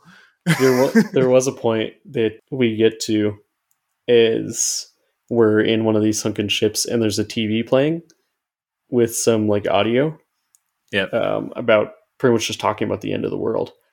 And he's around in there, and I was pretty much just hiding in a corner, and you're just hearing this creepy audio over the TV, and then there's the music, and then he's lurking about, and you're Oh just my god. looking into the corner, like just praying not to die, and you Yeah. just can't turn around. This part is so intense. Yeah, this is like the start of the whole aversion to playing this game because like I think that was when I texted you. I'm like, I don't know if I could play this game, man. This is too intense. I got through it. I faced my demons.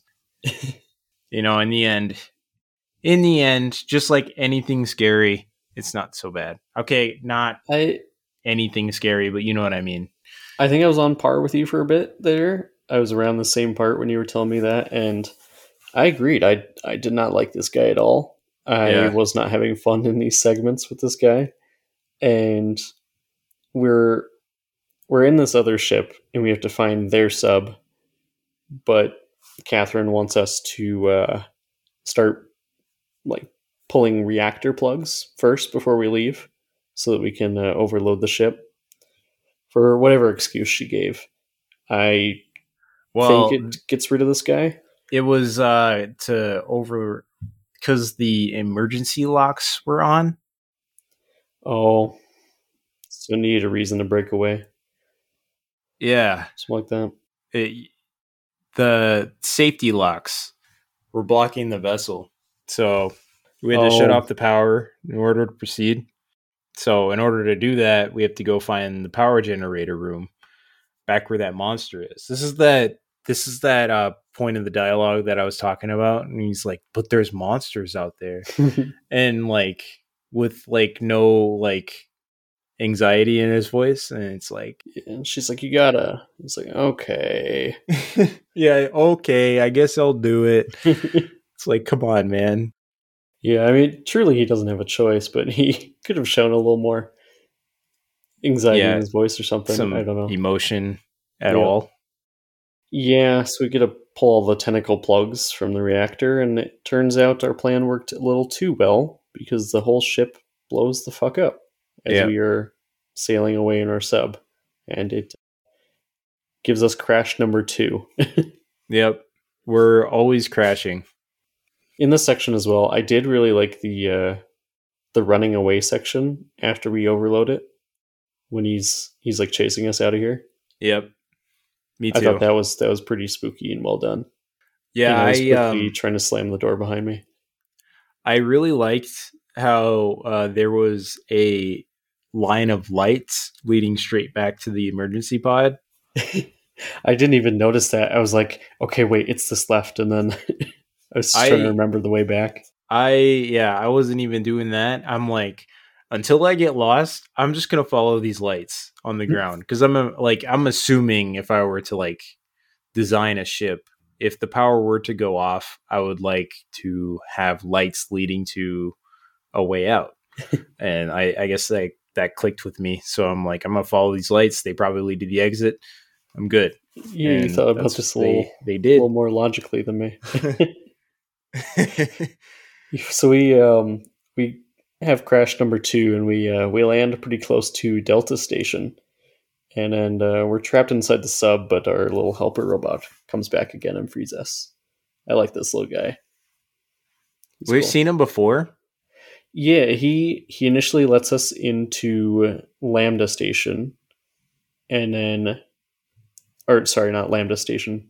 Lambda Station, the tram room. He opens the door for us there by whatever the opposite of welding is when he does the shocky lightsaber thing around Oh, it. right. Kind of And like then plasma cutting. yeah, and then he opens up the sub door for us.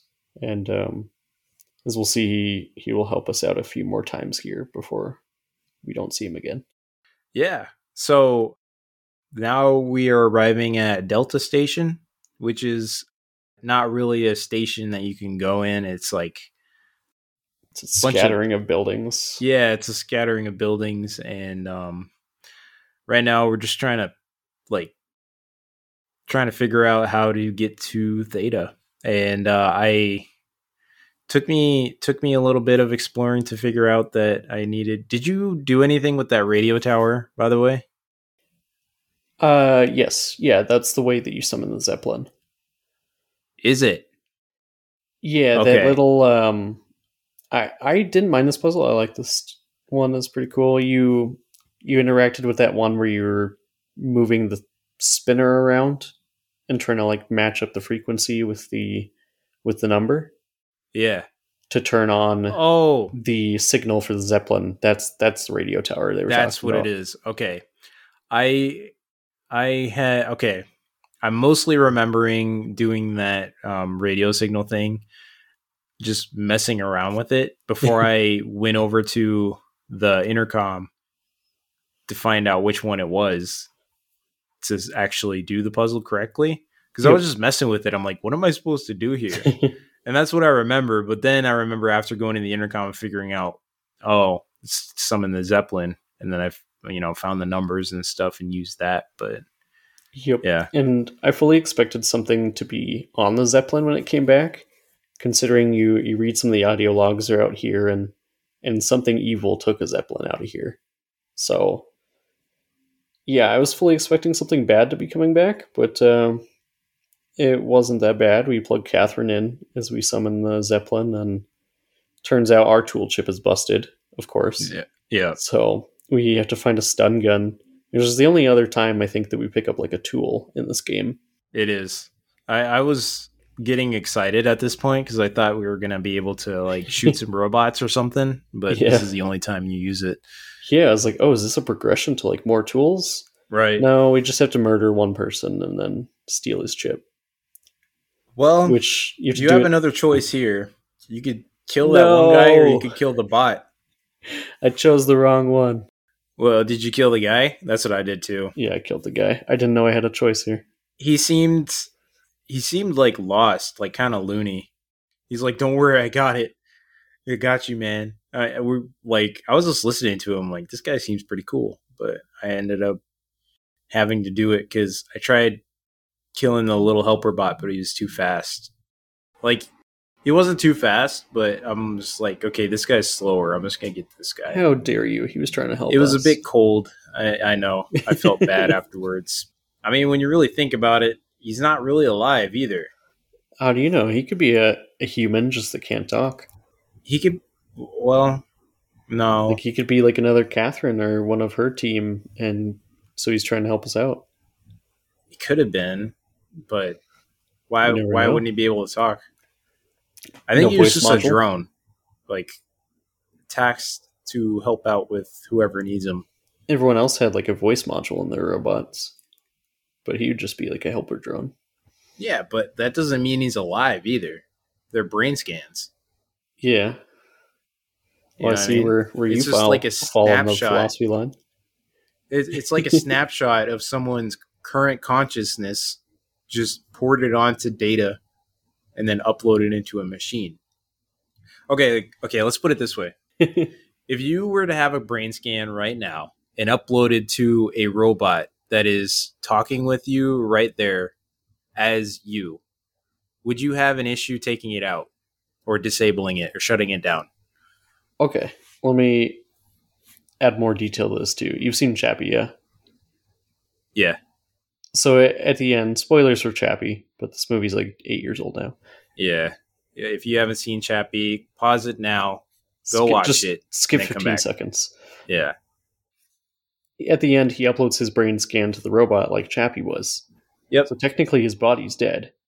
Would you consider that new consciousness in the robot not a person? Because that's basically what they're doing here. Well, Even though we can make multiple copies of ourselves after then, they're still each you. Like, they think they're real. They think they're the original. okay.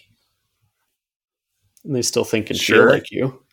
But to be fair, though, I don't think living at the sea level or bottom of the sea with little to no contact with anybody else as a robot, just left wandering around with a horde of monsters around, I don't know if I would want to go on living at that point. I agree with that, but like definitely the end goal with Simon here is to create the Ark, which is kind of like a paradise for all these brain scans. Right. Well, and it's Out in already space. created. It just needs to be launched into space, and there's already Yeah. like thousands of people uploaded onto it. Yeah, Which is, I mean, this is There's- also something. there's like 20. Have you played Cyberpunk? No, I have not. You haven't. All right. Do you plan on playing it? Probably not. Okay. Well, at the end of that game, there's also another. Spoilers. Yeah. Also, spoilers for Cyberpunk. You should also play that. Skip ahead 15 seconds. I'll make it quick. At the end of that game, there is also another like landscape full of human consciousnesses uploaded onto like this whole thing. Mm-hmm. But it's a lot more dark than the Ark, where they're kind of just there to exist and not like actually live out any simulations or anything. So it seemed kind of grim to me. So I'm like, nah. Like you had a choice to either get uploaded onto that because you're like dying, and or just live out the rest of your shorter lifespan because of your brain virus. And I'm like, nah, I'm just gonna go live life, because like I feel like if you're living life, there's no point to immortality, because Yeah, if you just like out here just sitting in a drive, I don't know if that's really worth living. I don't know. Catherine makes a comment because Simon does ask her about that. He's like, "Don't you like get bored or like go insane like sitting in that drive all day?" And she's like, "No, it's like a blink. Like when you plug me in, I'm here and I'm conscious, but everything other than that, it's like it didn't happen. Like I don't." She doesn't perceive that time until she's plugged in and powered. Right. So when they're sitting like in the drives and stuff, they're not like conscious of it. That's true. But that's also the same thing with death, right? You're not going to be conscious. You're not going to know you're dead either. Yeah, yeah. But and it's like a heaven debate as well. Like technically in heaven, at least from religions that I know of, like I don't think you're a corporeal form. Like you don't have a physical body. You're more of just like an essence, right? And like your mind. I'm not too familiar with it, but yeah, if you go to heaven, then you're not really. Essentially, there's different views on it. One view that I know of is that you go to heaven as your best years, like your best years of yourself, I guess, which I would assume would be like early 20s. 20s, yeah. And you get to do and have whatever you want. And it just This is basically what these guys get. They can't technically die once they're in the Ark. They pretty much can simulate whatever they want. Exactly. They're pretty much immortal till the power runs out. And they just get to enjoy life. Till the power runs out. Yeah, Is they that to said say? they make a comment near the end saying that they have a couple of thousand years of power on the Ark. But that's And thousands of years. What can you do in a give yourself 1,000 years? What are you gonna do? maybe they could figure out a way to give themselves bodies and start working towards building humanity again. I think that's what their plan was, right? To land on another habitable planet, however far away it is, and The I don't know if I was misunderstanding it, but I thought that Catherine says we just want to orbit Earth until we can rebuild again. But the end of the game, as we'll get to, is different. yeah, I don't know exactly what their end game was, but it was a whole thing of self-preservation and all that. They didn't want to accept dying, but I Yeah, don't know if let's. Sorry. you would have to create clones or something, right? I Oh, mean, well, cloning is a thing. We know that's exists now. So wouldn't they have the same thing going on 100 years from now? Like when they have like I think human DNA on they that just arc? give themselves more replaceable bodies. Like they'd probably just use mechanical frames. Oh, Is is what that I what would it is to assume. be human? I don't know. I mean, if you were just a brain in the jar, would you still be human? I don't think I would be. It goes against everything that nature intended, It's I guess. There's been many a philosopher that have debated like the mind body problem over thousands of years. I don't know if we'd add anything new to it, but it's a very interesting debate about like, are you still you without your body? And then you break it Yeah. down even more. Are you still you without your hands? Are you still you without your arms? Well, at what point do you stop becoming you? Yeah. That's the same thing about talking about a chair. Like what makes a chair a chair? If it's missing a leg, is it still a chair? You know, a chair is essentially a compilation of parts. Yeah, as long as the function still stays the same, which I mean, I would probably argue that our main function is probably our consciousness. Yeah. And our main function is our consciousness, but yeah, that is a question that's the question of the night. It's the question of this game is Yeah, what makes you human? and it's not something you are expecting when you jump into this game. You're like, oh, horror game, ooh, amnesia creators, and then Yeah. you get through this game. You're like, huh, there's some interesting questions, and you finish this game, and you're like, oh, oh, Yeah. what am I? Well, think of yourself as well, yeah, we'll get there. But I Yeah, have more to talk about that stuff. But definitely, we should jump more like into it. I Let's guess jump back to that was Theta here. yeah, that was a good point to talk about that stuff because on the way to Theta on the Zeppelin, these are the kind of questions that Simon is asking. It, you know, what does it mean to be human or why like cuz he actually he had some comments about the robot we just killed and talking about his personality and stuff and Catherine being Catherine just was cold about it. It's like it doesn't really matter. I mean, it's just data, which is they're like they're contrasting in character because one is empathetic and the other is indifferent, so to speak, with Mhm. the concept of life. But she does want to see the end of this to the end of this quest with the art project. For sure. And even though Simon is apprehensive about some of these concepts, he is still going through with pushing forward the Arc mission. Yep. Um, so we do arrive at Theta, and Theta is a pretty beautiful place. I like Theta. They have a big, large door that we get to enter, and Yep. we get to find out a bit more about the Arc project here, because this is where it was created, or at least this Yep. is where Catherine worked. And actually, on one of the terminals here, as far as I'm aware, it's completely optional. I didn't see anything like required in there to progress the story forward. You find a brain scan of you, and this is where Catherine admits to you that, hey, yeah, you're not human. You're actually just a scan of yourself right now. Well, we already knew that we weren't human before this because at the beginning, he's like, "You're a robot. Why does it matter?" And then she's like, "Well, you're a walking, talking diving suit. Like, who are you?" You know?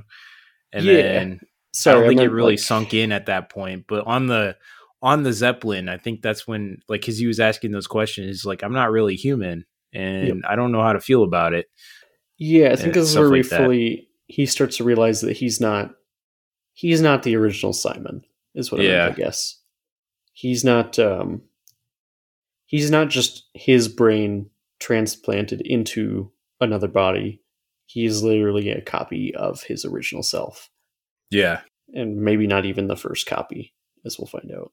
yeah. He's not the first copy, and well, he might not be the first copy, but he yeah, there. This was very interesting to me because, like, I guess it didn't really sink in that, you know, the brain scans are just data of like a snapshot of that consciousness until this point. Because Yep. like we get to hear audio logs of events happening for the rest of his life.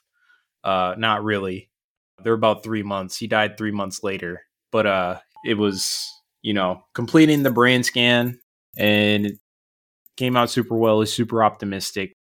And the second one was like he was trying to find alternate solutions, and then the third one he kind of came to the conclusion that he's going to die, and it was just really dark. And This is one of the. So I accidentally deleted the audio logs. So you get an oh, option here to delete people's data, yep. which is basically deleting the scans of them. This is like, okay, yeah. I was starting to delete the scans of people, and I got down to mine, and I wanted to play the audio first, and I accidentally clicked delete first. And so I Oh, didn't even get to listen to these. oh, And I okay. was so Well, I upset. basically summarized the whole thing. Okay. Yeah, I wish I did listen to those because that sounds like important data about him. Yeah, and then yeah, that's how I first, like, it really sunk in that, like, wow, all these people, all these robots that we see around, they're actually like consciousness of dead people, you know? Yeah, And at least their bodies are I dead. don't know exactly how I feel about that. Meaning it's just like it's like AI, but it's not really. I don't know. More questions this game asks. Is this ethical? Find out next time. Yeah, so we find a cipher chip, and then we have to head to the basement to reset the power. Reset the And router. is that what it was? Yeah, it was a fucking router, man. I was just like, why I thought can't it we said just power. unplug it and plug it back in from up here? Because down there sucks. I don't want to go Fucking down there. Wi-Fi's in the basement. Of course, I the Wi-Fi is in the basement. As soon as I walked in, I seen how the layout of the room was. I'm like, I know exactly how this is going to go. Yeah, I'm going to turn on the power or reset the router, whatever it is. They're going to approach me, and I'm going to have to hide. And it actually was less scary, this section, than I expected it to be. I snuck around the left side and yep, completely went all the way past them. And then I clicked the power quickly and ran over into the corner, and then put my face in the corner, thinking maybe it was going to be the one guy. yeah, It was not. It was like more like an amnesia creature, and yeah, they heard me run over there and bonked me on the head. And every time, the first time you get knocked out by a creature, they just leave you, and then you just wake up like dazed. And I think it's the second time you die. But yeah. I just got up dazed, and I pretty much just limped to the exit without running into him again. Yeah, this one was a bit confusing to me because, well, I actually found out that this creature, he can't see you, but he can hear you, right? You got that part? No, No, I he can't see at all. okay. So, well, later on, I'll have to tell you about it, but there's some points where I was just standing there, like holding my breath, and he'd walk up and then wouldn't see me and then walk away. But yeah, anyways, so first time I did this, I went up to the router and I clicked the button and then pressed the or pulled down the lever. And I thought I Yep. did that, and I just ran out of there. I ran all the way back upstairs, and it still wasn't on. And then Oh so no. I went back down there and did it again, and I found out I had to wait there for like 30 seconds. And I'm like, oh my god, I was just so tense, just standing there waiting to fucking pull the thing again to reset the router. Ugh, but it was fine. It was all good. Yeah, it worked out fine for me because I like pressed the initial button, and then by the time I got back up after you bonked me, it was ready for me to press again. So I Oh, just pressed it and snuck out. nice. Yeah, it's But an yeah, interesting way about how this works when you get hit. Like you just get knocked out unconscious, and then you wake up, and then they're you like get up again. in some other area, but they're close by. It's You're never like gonna keep I me don't know down. if they're like attacking you or they just like I don't know. Yeah, It's I found it weird. WoW isn't very good at dealing with pests. No, I honestly thought that I was gonna get eaten or something, like in Alien Isolation or something. But first time it Nope. happened, I was just confused. Like, okay, Like, oh, okay, you just whacked me. all right, yeah, but Yeah, so we head back upstairs and we get to load Brandon Wan's brain scan into the simulation. And this part is really fun. I like this. We get yeah, to go through an interrogation sequence, but we have to do it in the brain scan simulation of Brandon without letting him know he's in a brain scan. yeah, So you kind of have to change the environment and stuff and just make it work for him to get the information out of him so we can unlock the Dunbat. yep. And so once we find out we have to do this, we have to go into his room and investigate some things to find out more about him to make him more, receptive, I guess.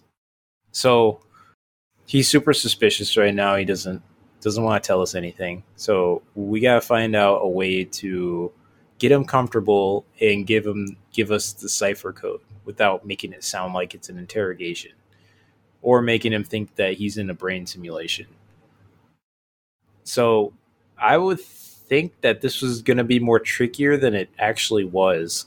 So we get to his room and we find out some things. He's in coercion with this girl named Alice, and we are able to get her voice onto some data through one of those black boxes on the wall, which took me a minute to figure out because I looked for everything in the room and I saw the black box thing there. I'm like, I'll just do this. And I just skipped over it because I didn't feel like doing it.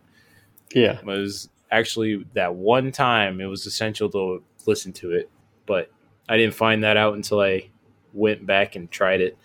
Yeah, so we convinced Brandon to give us the cipher, and we get some moral choices, and then we get to go fire up the Dunbat finally, Yep.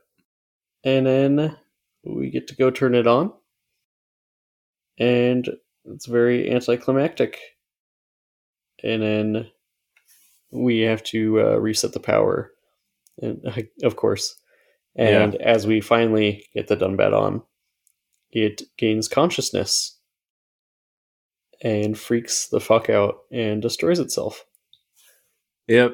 along Yeah. with shutting down power again to the facility.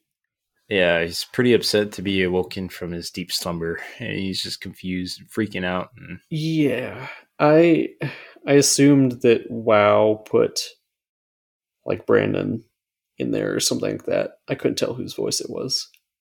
I didn't know either. Someone obviously who was very scared to be conscious again. Yeah. Yeah, The that's not an Dunbat option for us falls. now. It's not an option, of course. I walking into that room to turn on the Dunbat. I'm like, this isn't gonna work. It never does. Yeah, But yeah, that I didn't even expect the suit to work. Something crazy was gonna happen there, but it did. But anyways, we get to we it doesn't work and all the power shuts off. So you have to climb into a vent to go into crawl and get into a laboratory. And Yeah, this we're in is where the we get lab section. the lab, and this is where we get to find out a little bit more about what Simon is actually made up of and a little more about how the arc works. Yeah, we find out we're in one of Catherine's friends' body, and we're pretty much just a mind chip stuck in the stump of where her head was, and with a suit over that. Yep. We get to learn more about the ARC project and all that, and our next point is to find a key card so we can open up the elevator to get out of here. Which this is probably one of the most terrifying sections in the game, in my opinion. Yeah. So you're It's in the turning like hallways. Five Nights at Freddy's shit. Yeah. When you go into the next area, it's a bunch of hallways and there's also a bunch of rooms, generic lab stuff. And Yep. there's like security rooms or whatever, but the elevator doesn't work. It's missing its controller chip. So we got to go find it.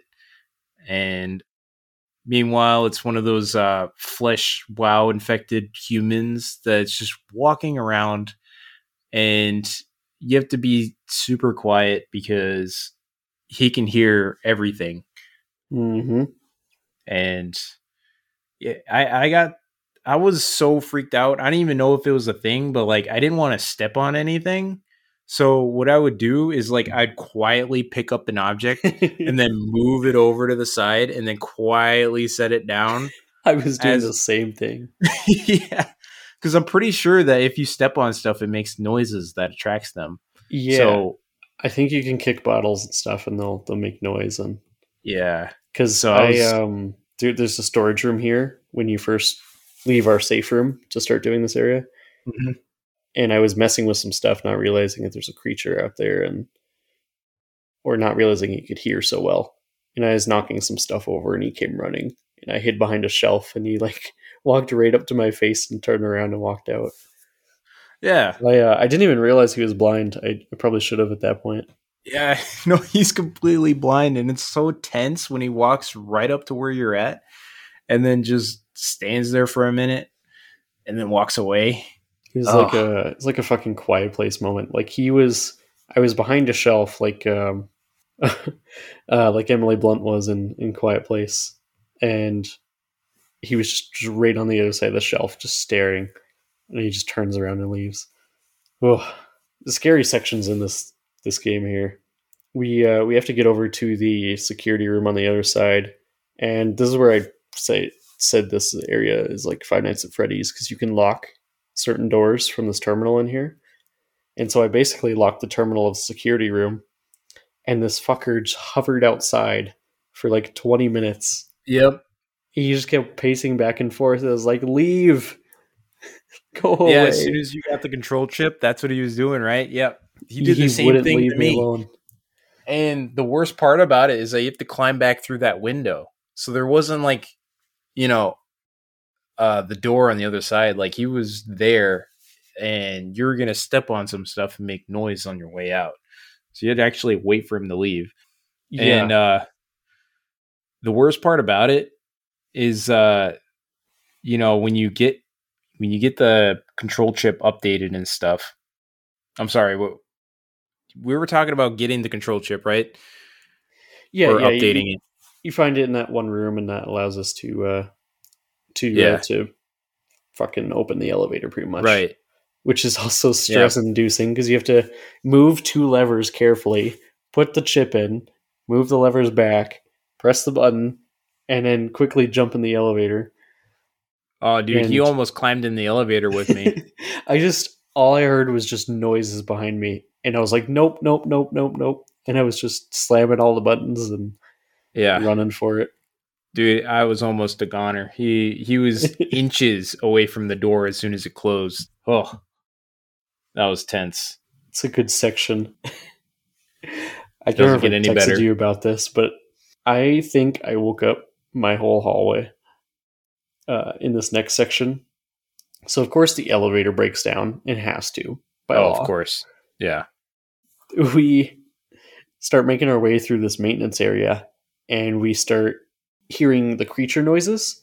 And I shut the door because I'm like, okay, he's not going to follow me in here, or at least if he does, I'll hear the door behind me open, and it gives me time to run. So I shut the door behind me, and it's just a long hallway with a red light at the end. And I hear fucking noises, and it sounds like he's trying to break through the door behind me, crawling through something. So I'm like, Oh my nope, god. I'm gonna get ahead of this guy. I sprint down the hallway, and he sprints out of the corner of that end I was running to, and he just like sprints straight at me. I screamed so fucking loud. Well, the thing is, with this part of the level, there's multiple of them. Oh, They're and spread out all throughout the whole level. I did find out that this see, he captures me here and bonks me, and this part was scripted, so Yeah. I couldn't have avoided it. But it still scared the fucking shit out of me because they thought he was coming from behind me. I basically sprinted right into his loving arms. Yep. We wake up surrounded by quite a bit of blood and have to work our way through the maintenance section then, which is also a pretty spooky part. Oh, yeah, that was... This is the part I was talking about where there's like multiple Yeah, it's like two WoW or three of infected them, everywhere. and they just hover, man. They don't leave you alone. Oh man, it took me so long to get through this because like being as quiet as possible, and they're always in the way of where I need to go. Yep.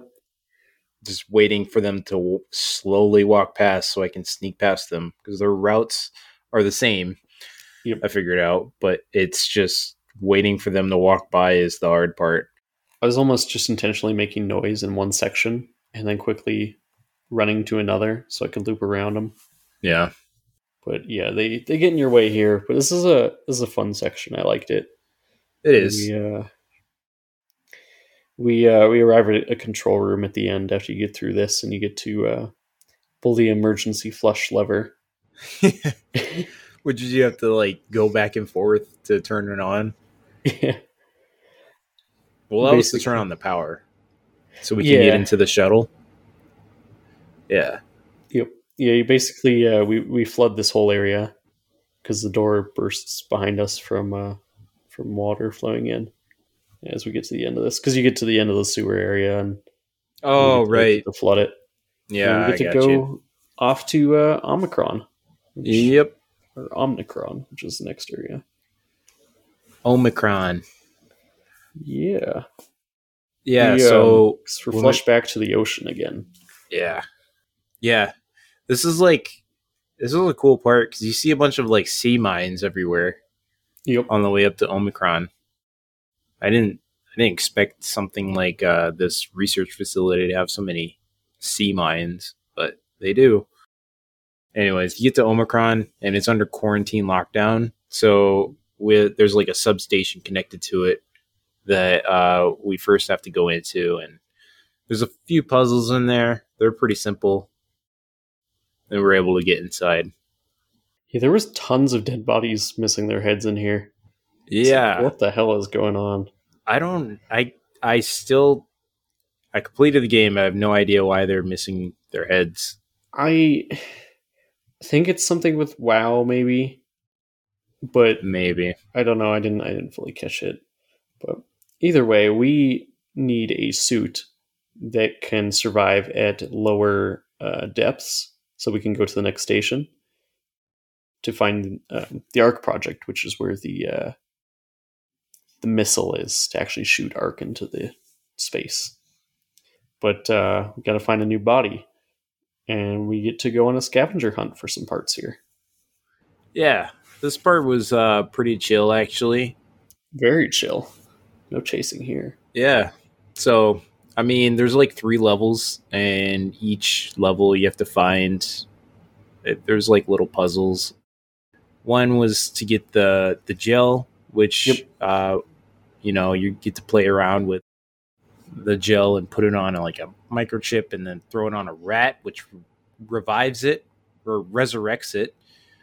That was creepy. Then there's what's that other one? There's like 2 other parts. Huh? The chip itself, the structure gel. Yeah, the Cortex chip, Yep. and that was inside a bot. It had another cool puzzle, like rerouting stuff, classic rerouting puzzle. And then what was the other one? Oh, then the power pack, which was that part we were talking about with that creature thing standing there. We couldn't get its attention to. It was like Yeah. almost guarding it. I mean, developers knew it was guarding it, but there was no way to like deter it away without actually like catching its attention and having it chase after you, which I Didn't like I that. didn't like that. I really did not like that. I wish there was another way. And then we have the blind dude, at least that's what I keep calling him, who is inside the glass cage in the middle of like the third floor. I think it's all three floors have a glass cage. And he was Yeah. spawning and like taunting us and kind of like freaking Yeah. out inside the glass cage. And there was just something about this where I'm like, I don't think he's an enemy. And I like started to realize here that maybe he's different. I don't know if Yeah, you I didn't picked up on I, that.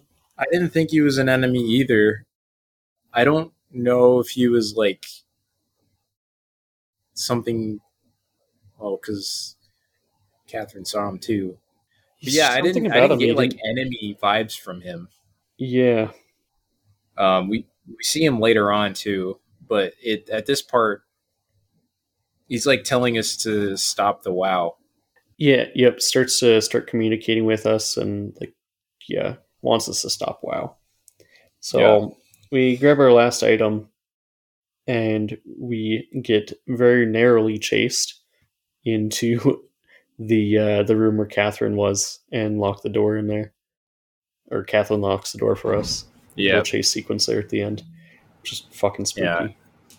I always I always expect them to. Every time you're out doing stuff and you gotta return back to wherever you were, Yeah. there's a chase scene. I expect it now. It's like, and I knew it was gonna happen, and it did happen. I'm like, I gotta remember how to get back to that I just place, or I'm dead.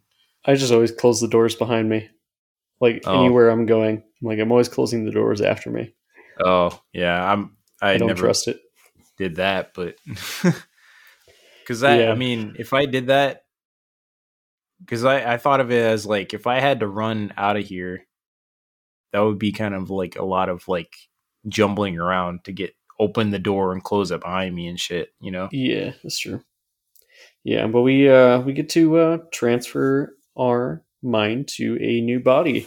And then Simon gets confronted with yet another moral situation. He, even though Catherine repeatedly tells him throughout the game about how mind transferring works, he, even to the end of the game, doesn't really listen to her.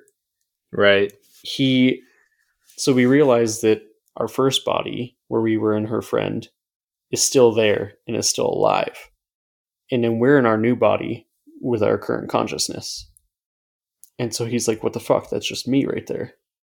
Like, that's just literally another me. Like, what do I Mm-hmm. do about this? Do I just let him live and like keep walking around this place basically in hell forever? And you kind of have that dilemma of like, should I kill it? Like, turn it off? Or so, yeah, you get a I choice here. I personally shut it down because I couldn't. I would want. He wouldn't know anything different. Honestly, he was passed out. Yeah, he would just wake up and Catherine would be gone and the power would be out. Yeah, the power would be out Still and stuck with these be monsters. left wandering around with these monsters, and that'd be Fucking the scary to definition of wake up hell to. to Yeah. me. So like I just shut him down. I think that was the best thing to Yeah, I do. did too. Because I was thinking in my perspective, if I were Simon, I would do this. Because like me personally, I would think whoever my other copy of myself would, you know, Yeah, me would and understand. it's scary. She brings up a phrase. She says, "You won the coin flip," meaning that his consciousness is the one that's continuing on, or like the one that got to be in the right body that's continuing on. Oh, But really, I mean, they're technically both the exact same consciousness when he copied them over. because it was a fresh scan. So Yeah, you wouldn't even be able to tell the difference, like you if wouldn't. between the two if they were both awake. So I mean, did he win the coin flip? Like I think we just killed our original Simon. It's just this person has the new Simon we're playing as has the memories of what Simon went through there. Yeah. And well, it's not even the Simon original doesn't realize Simon. that. I mean, who knows if like we were also like throughout the game, Simon was questioning if there was two Simons running around or at least three. And Yeah, I just meant Catherine like said there's a possibility, but yeah, our previous Simon. yeah, We don't know if we're him or not. And yeah, it's just a little spooky to think about that. And Simon convinces himself that he was still him, even though yeah, he's in this new body. And it's like, no, no, that was you in that body. You're just now a copy of that copy. yeah. Which is the correct way of thinking about it, but like if you're flooded with emotions like that, it's I don't know. Yeah, to him, he didn't even transition. Like he's still his consciousness. Right. Like not no break in flowage or anything like that. To be fair, he wouldn't have known anything otherwise if it was automatically shut down and that Simon did die and he was in the new body. So it wouldn't have mattered anyways.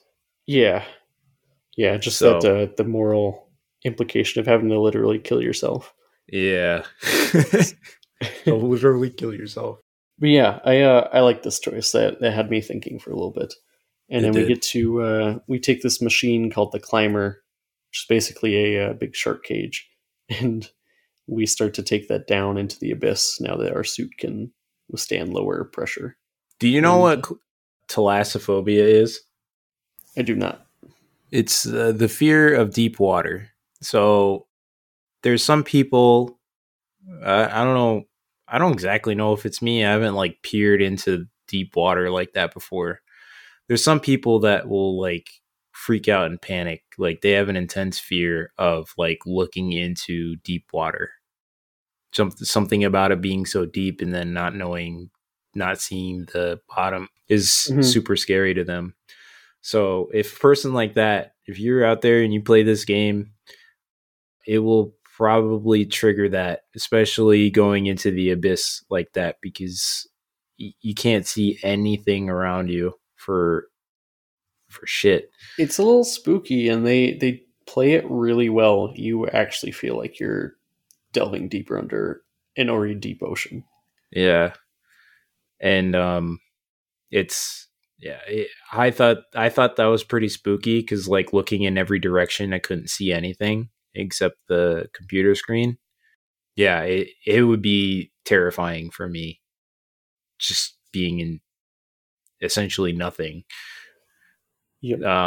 So we're in this climber for a while, and meanwhile, Simon is also having another existential crisis. Talking about well, he wants to have a conversation with Catherine, but they had an argument after he was copied, and she's a bit upset right now, so she's not really responding or really cares to answer any of his questions because I don't think she really thinks about those questions other than scientifically.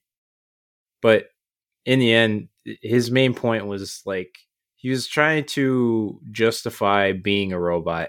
So he thought that he was in a place that he didn't belong, and he back when he was in Toronto, like he felt like he was in a place where he belonged. So he actually had a reason to live and you know things to fight for and stuff. But like if you're in a place where you don't belong and being in a such a desolate situation as this, what keeps your drive? What's the where's the self-preservation going on? Like if there's no other humans left and you're just a robot just like everybody else, I don't know. It's dark. It's a dark conversation, but halfway down there, the climber stops and we have to go up there and We have to go up on top of it and fix the batteries, or I don't know, reset the switch, kind of power breaker. That was then when I was like, I was peering into the abyss, and it kind of freaked me out. I don't know, just the whole thought of it. Because like, could you imagine being in an abyss? I couldn't. I don't know. Yeah, no, I will never be in that situation, so I don't have to worry about it. I suppose. So, I mean, after we get it started again, we're going down. There's a WoW infected person. I don't know if he was WoW infected, but like he was like missing his jaw. Well, I don't honestly don't know if he was like a part of the WoW or what, but like I didn't see any like It was nodules like, over him. yeah, I assumed it was like rebelling from it or something, and Yeah, but he was like this dude that had no jaw, and like his face was like melted off. He was pretty scary looking. Comes in and says something about making preparations. He's like, "Oh, good, you're on your way. I'll make preparations." And then he disappears. It was fucking weird. yeah, I really like this. As we land the climber here, we get to have a nice underwater walk to Tau, and we get a lot of stuff to think about. So it's a good way for us to clear our head. There's a very gross spider cave on the way that I was fucking like cringing through the whole time. Oh yeah, And then we like follow these lights all the way to Tau, and the rule is like if it's blue, keep going. If it's red, you're facing the wrong way. And yep. that was one of those things that I'd mentioned earlier in the episode that they could have done that more in the earlier areas. I wish they would have done that, something like that. But They did do something like that. There was lights on the way to each station. That if you followed them, you wouldn't get lost. I don't think they were color coded though, and they were They still weren't just. color coded, but if there were lights, anyways. I don't I know. disagree. I just I think there assumed was a all the lot of lights. areas without lights. Okay, I suppose. But I mean, every time I was on the ocean floor, I usually saw some lights that I could follow. we Maybe maybe it's just more intuitive to me. I don't know. the light man. We I don't know if you got tricked by this, but I did. One of these, it looks like another one of the lampposts, and you start to walk right up to it, and it's a fucking anglerfish. Yeah, It scared the shit out of me. It's that like, yeah nope, that's not a light. Not yeah the light I want. that scared the shit out of me. I ran back into the cave, and I was like running around trying to get back there, and I was like, this anglerfish is somewhere around here. Because like, I walked towards the light, and then all of a sudden I saw a fucking anglerfish face. Oh my god, it was terrifying. It was coming right towards me. Yeah, That this was is, intentional too. The developers knew that. They're like, okay, we got them hooked on the whole concept of following lights. Let's let them follow this. yeah, let's fuck with them a bit. Break their Yeah, sense of trust in the game. yeah, that They was great though. I love that. even though I ribbed on the game for being really dark, this is one of those chapters that benefits really well from just being pitch black and only relying on like Yeah, the next light in front of you. I like it here. yeah. For some reason, there's wind. I don't know if that's currents or something. Is there like current at the bottom of the ocean? You know, Yeah, there's underwater currents. is it as strong as that? Does it look like that? I I don't know. I would assume they're I from don't. like either underwater caves or like tectonic plates moving, something like that. Yeah, Who knows the science behind it? But yeah, but we do get to Tau, and this is kind of, well, not really a safe area, not yet. We we find the Ark here, and we also find the last living human on Earth, yeah. And and she's yeah, not doing too well, no, looking she's on life support. very sickly. Yeah. And yeah, she like we talked to her for a little bit, find out a little bit about her, I guess, and she asks us to kill her, which would be Indeed. disabling her life support. And after a bit of resistance of talking to her, it seemed like, a fair request. I mean, it's like, it's one of those questions again, is like, is it really worth it to sit here and, die anyways, or just have it a little sooner while you're talking to another human, Yeah, or somewhat of a human. somewhat of a human, a nicer being, I guess. This section was really sad. Like, I turned off her power for her, and she just asked you to stay with her. And it's like 5 minutes long of Yeah, just you talking to her as she's slowly, like, passing away. It is really sad. it is very sad. She's just talking to you about just general stuff. And Yeah, yeah. she's talking about what it was like back at home, talking about, her happy place and stuff. And it's just, I never, I hope I never have to witness somebody dying in real life. Cause like, I don't know how I would handle that. Cause like, I was trying to put myself in that situation right here. And, I don't know, like, it's such it's a graceful moment, but it's also one of those things is like, you know, you don't know what happens after you die. Nobody does. And it's like, they're moving on. I don't know. Yeah. Yeah, and Simon's just kind of quietly staring at her the whole time. Yeah. It's just fulfilled her requests though, asked us to kill her and then asked us to stay. And that's what I did. Yeah. But the Yeah. arc is right behind us, or right behind her on the table. Yep. So we got to take that and then put Yeah, it fuck that on. bitch. Let's go. Put it on the little elevator behind her. Yeah. Put it behind us. We're just, we came here, we got what we needed, and we got, put it onto the cargo thing and go back down to the, it goes down to the cargo hold. There's like an elevator there. But before, Yeah. actually, you skip the part where you encounter that WoW infected person on the way up to the infirmary. Yes. Just because I don't want to relive that again. That was so scary. Were you standing right in front of that door as I it opened? was. I And was he like, was this one's standing opening there. really slowly. And then I seen why it opened slowly when it opened.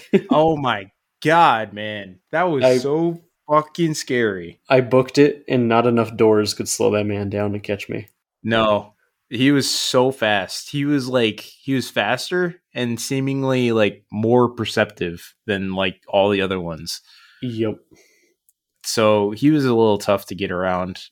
Yeah. On my That's second try where, here, this is where I died. yeah, I could see that. I didn't die at this part, but I was damn close. My second try, I hit around the corner and then pressed the button and like ran around the corner and waited. Yeah, Wait for him to leave and then snuck by him. man, I hated that part. Um, anyways, it's like that'll be something that you guys will have to discover. Yeah. But yeah, So we get the. Sorry, you go ahead. we bring Tao, not Tao. We're in Tao. We bring down the Ark into the cargo hold and send it off on a zip line, and then we get to walk the ocean floor again. And this is where we run into that what I think was a WoW infected creature, but I don't really know because it asks us to kill WoW. It kind of wants us to, I guess, put everyone out of their misery. So Yeah, that's where that guy we were encountering before. Wait a minute. Are you talking about when you load up the cargo thing and watching the arc go? Then that's when he's talking to yeah, you. Yeah. as we're near the end of where the arc passes by us and goes over that debris and stuff, and then the figure starts asking us to kill WoW. Yeah. So this was a little weird. Apparently, the WoW's poison was in our blood, or or in our, I don't know. The whole ideas of it was kind of far fetched to me because, like, first of all, we transferred bodies, and yeah, so we transferred bodies, so we're not in the same body anymore. We are conscious in a robot body, half organic, half robotic. So what is in within us is poison to the wow, which is strange to me because, like, we are half organic, half robot. We already switched bodies, and just because, like, our cortex chip is inside a certain or consciousness is inside a certain body, that makes us, I don't know. It's just main character stuff that I didn't understand. Yeah, just main character bullshit. Something about our code. I don't know. Yeah, something about it. But so we crawl through the caves and we approach this. It's called the heart. It's the heart of the wow. Yep. It's big, it's scary, and it's got one of those things that we haven't mentioned up in this point for some reason, where we stick our hand in like a little anus thing and Oh it gives yeah, us those health. things. They Yeah, I don't know. I didn't really care for these in the game. They were I okay. didn't either. I used it maybe once or twice for its actual purpose. Yeah. Other than that, I avoided them. There was one time I didn't use it, or I didn't use it for its purpose, but just to do it, see if I could advance any further or something. Yeah, I used Because I every did single it. one I seen. Yeah. I don't know. I thought maybe there was a purpose to them other than I don't healing know if it was yourself. like the wrong time at the wrong place, but as soon as I did it, I turned around and there was one of that WoW infected guys just standing there, and he saw me do it. I don't know, like, he just happened to be there, I guess, because I was convinced after that using that thing like attracts them, Hmm. but I could be wrong. Yeah, so we put the heart out of commission here. It was pretty easy, and Yep. then Well, he rips off our hand. Also, we didn't need it anyways. no, we don't. We jump out of here as the whole place is starting to collapse, as one does when you destroy a boss. Yeah, And then we start getting attacked by the fish when we get out of here. it And was a. What is that thing? I couldn't.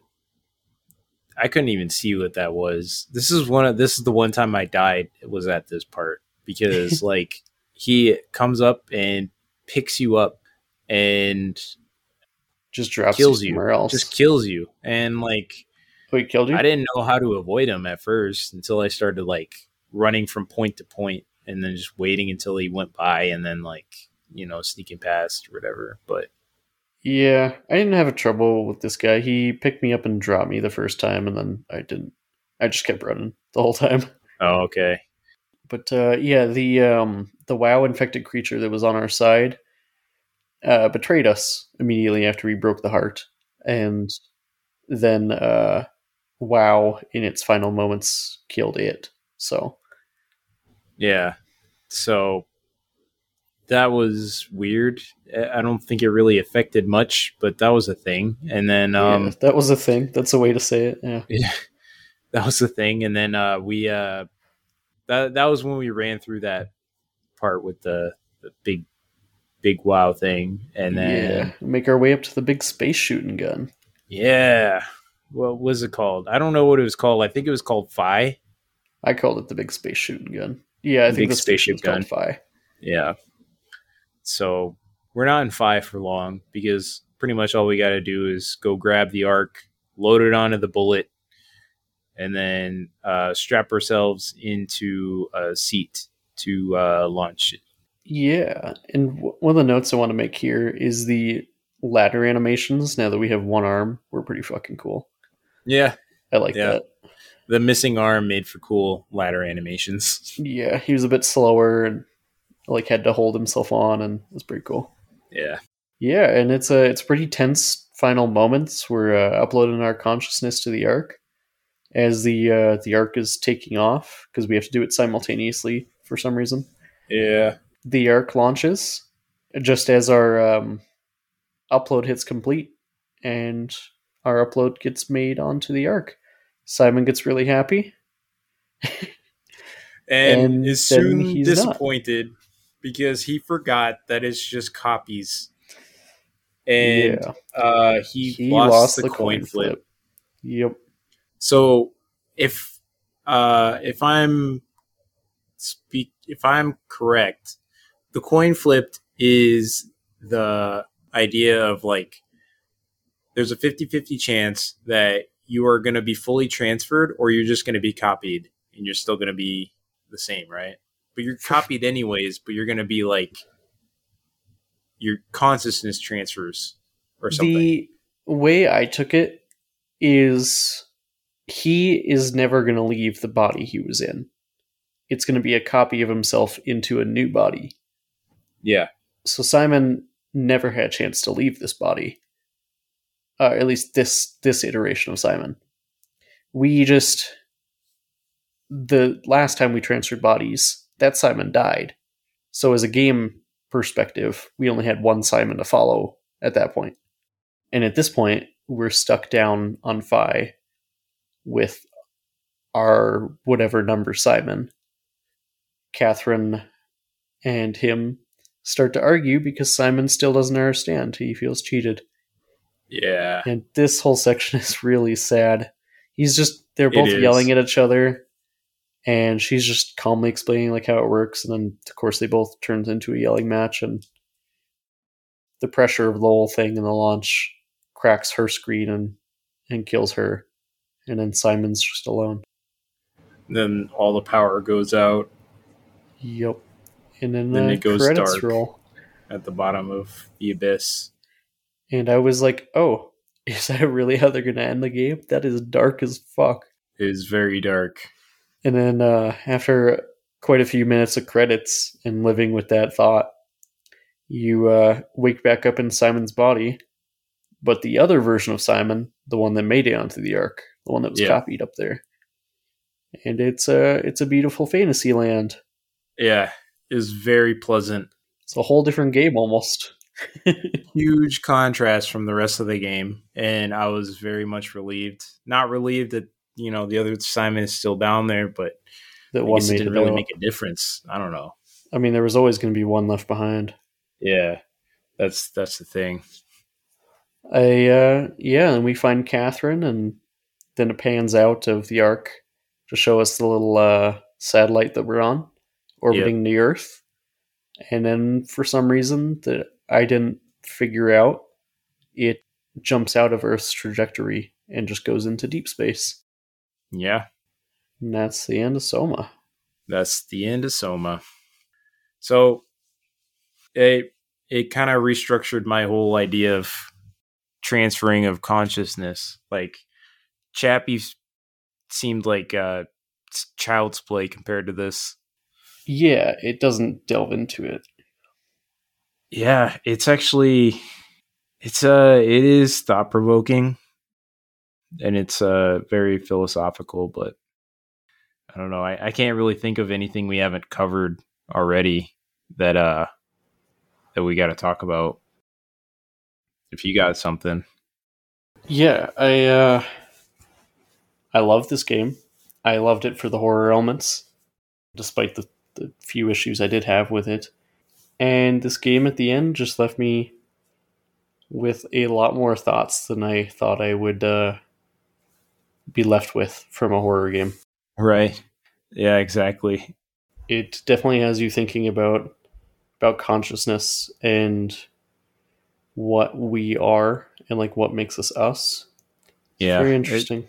It is very interesting, and there is a lot of other little stories throughout this game that kind of point to the opinions of other people during the Arc project, because you can read audio logs and look at scenes of things happening. I mean, there's people that didn't believe in it, so they would just kill themselves, which is also sad. No, they did believe in it.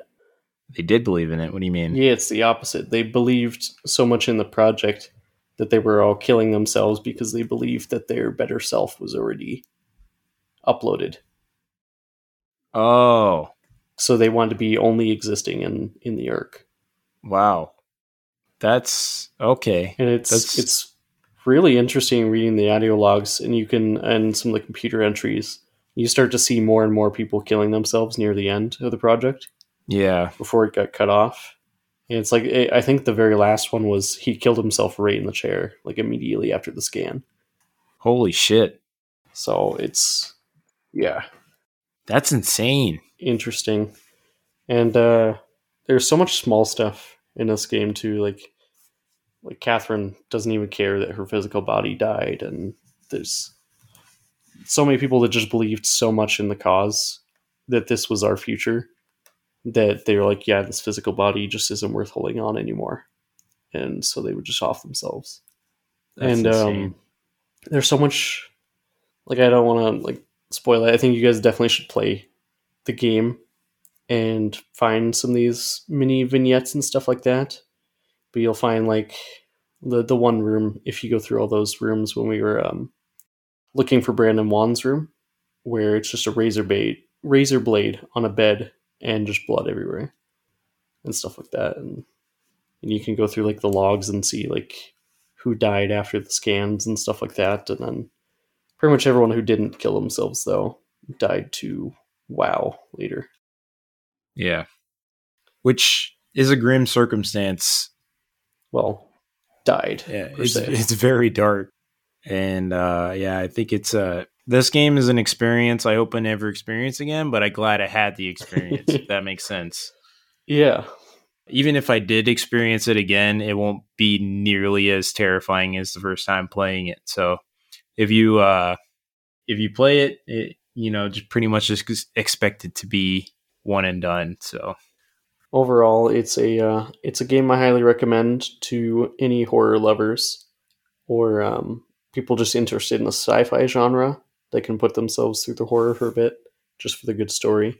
yeah, It's it's worth a play. It's a quick game. It's in Game Pass and it's pretty cheap even outside of Game Pass. And you're supporting a really good developer. So absolutely. Yeah, I definitely think you guys should watch it, play it. It's definitely not like a walking sim. I definitely wasn't really bored at all throughout this playthrough. There was frustration at some points, getting lost and trying to figure out what to do, but never really bored. I think the whole atmosphere and everything keeps you entertained, even if you're not really doing anything like super intense or crazy. yeah, That's for me, anyways. yeah, I'd agree with that. But I think that's all I got for Soma. What do you got? Yeah, that is all for this philosophical game that you dropped me into with no warning. I did. I apologize. I honestly didn't know what I was in for either. So yeah, next month for May's game, sorry, not May, April, we will be doing a much less philosophical game. We will just be shooting Nazis for about 6-7 hours in Wolfenstein: The New Order. Can't wait to kill some Nazis. Yeah. So you playing any fun games other than Soma lately? I've been playing Satisfactory lately, as Oh I yeah.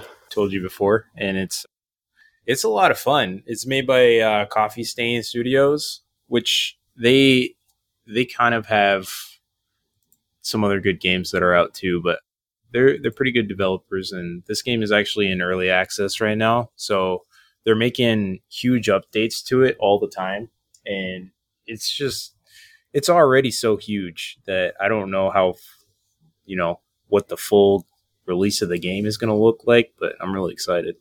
What about Yeah. you? Yeah, that one sounds like fun. Yeah, mostly just Soma. Yeah. I've been back and forth with Mass Effect again, finishing up the trilogy for the second time. But other than that, just mainly playing some Soma. That's good.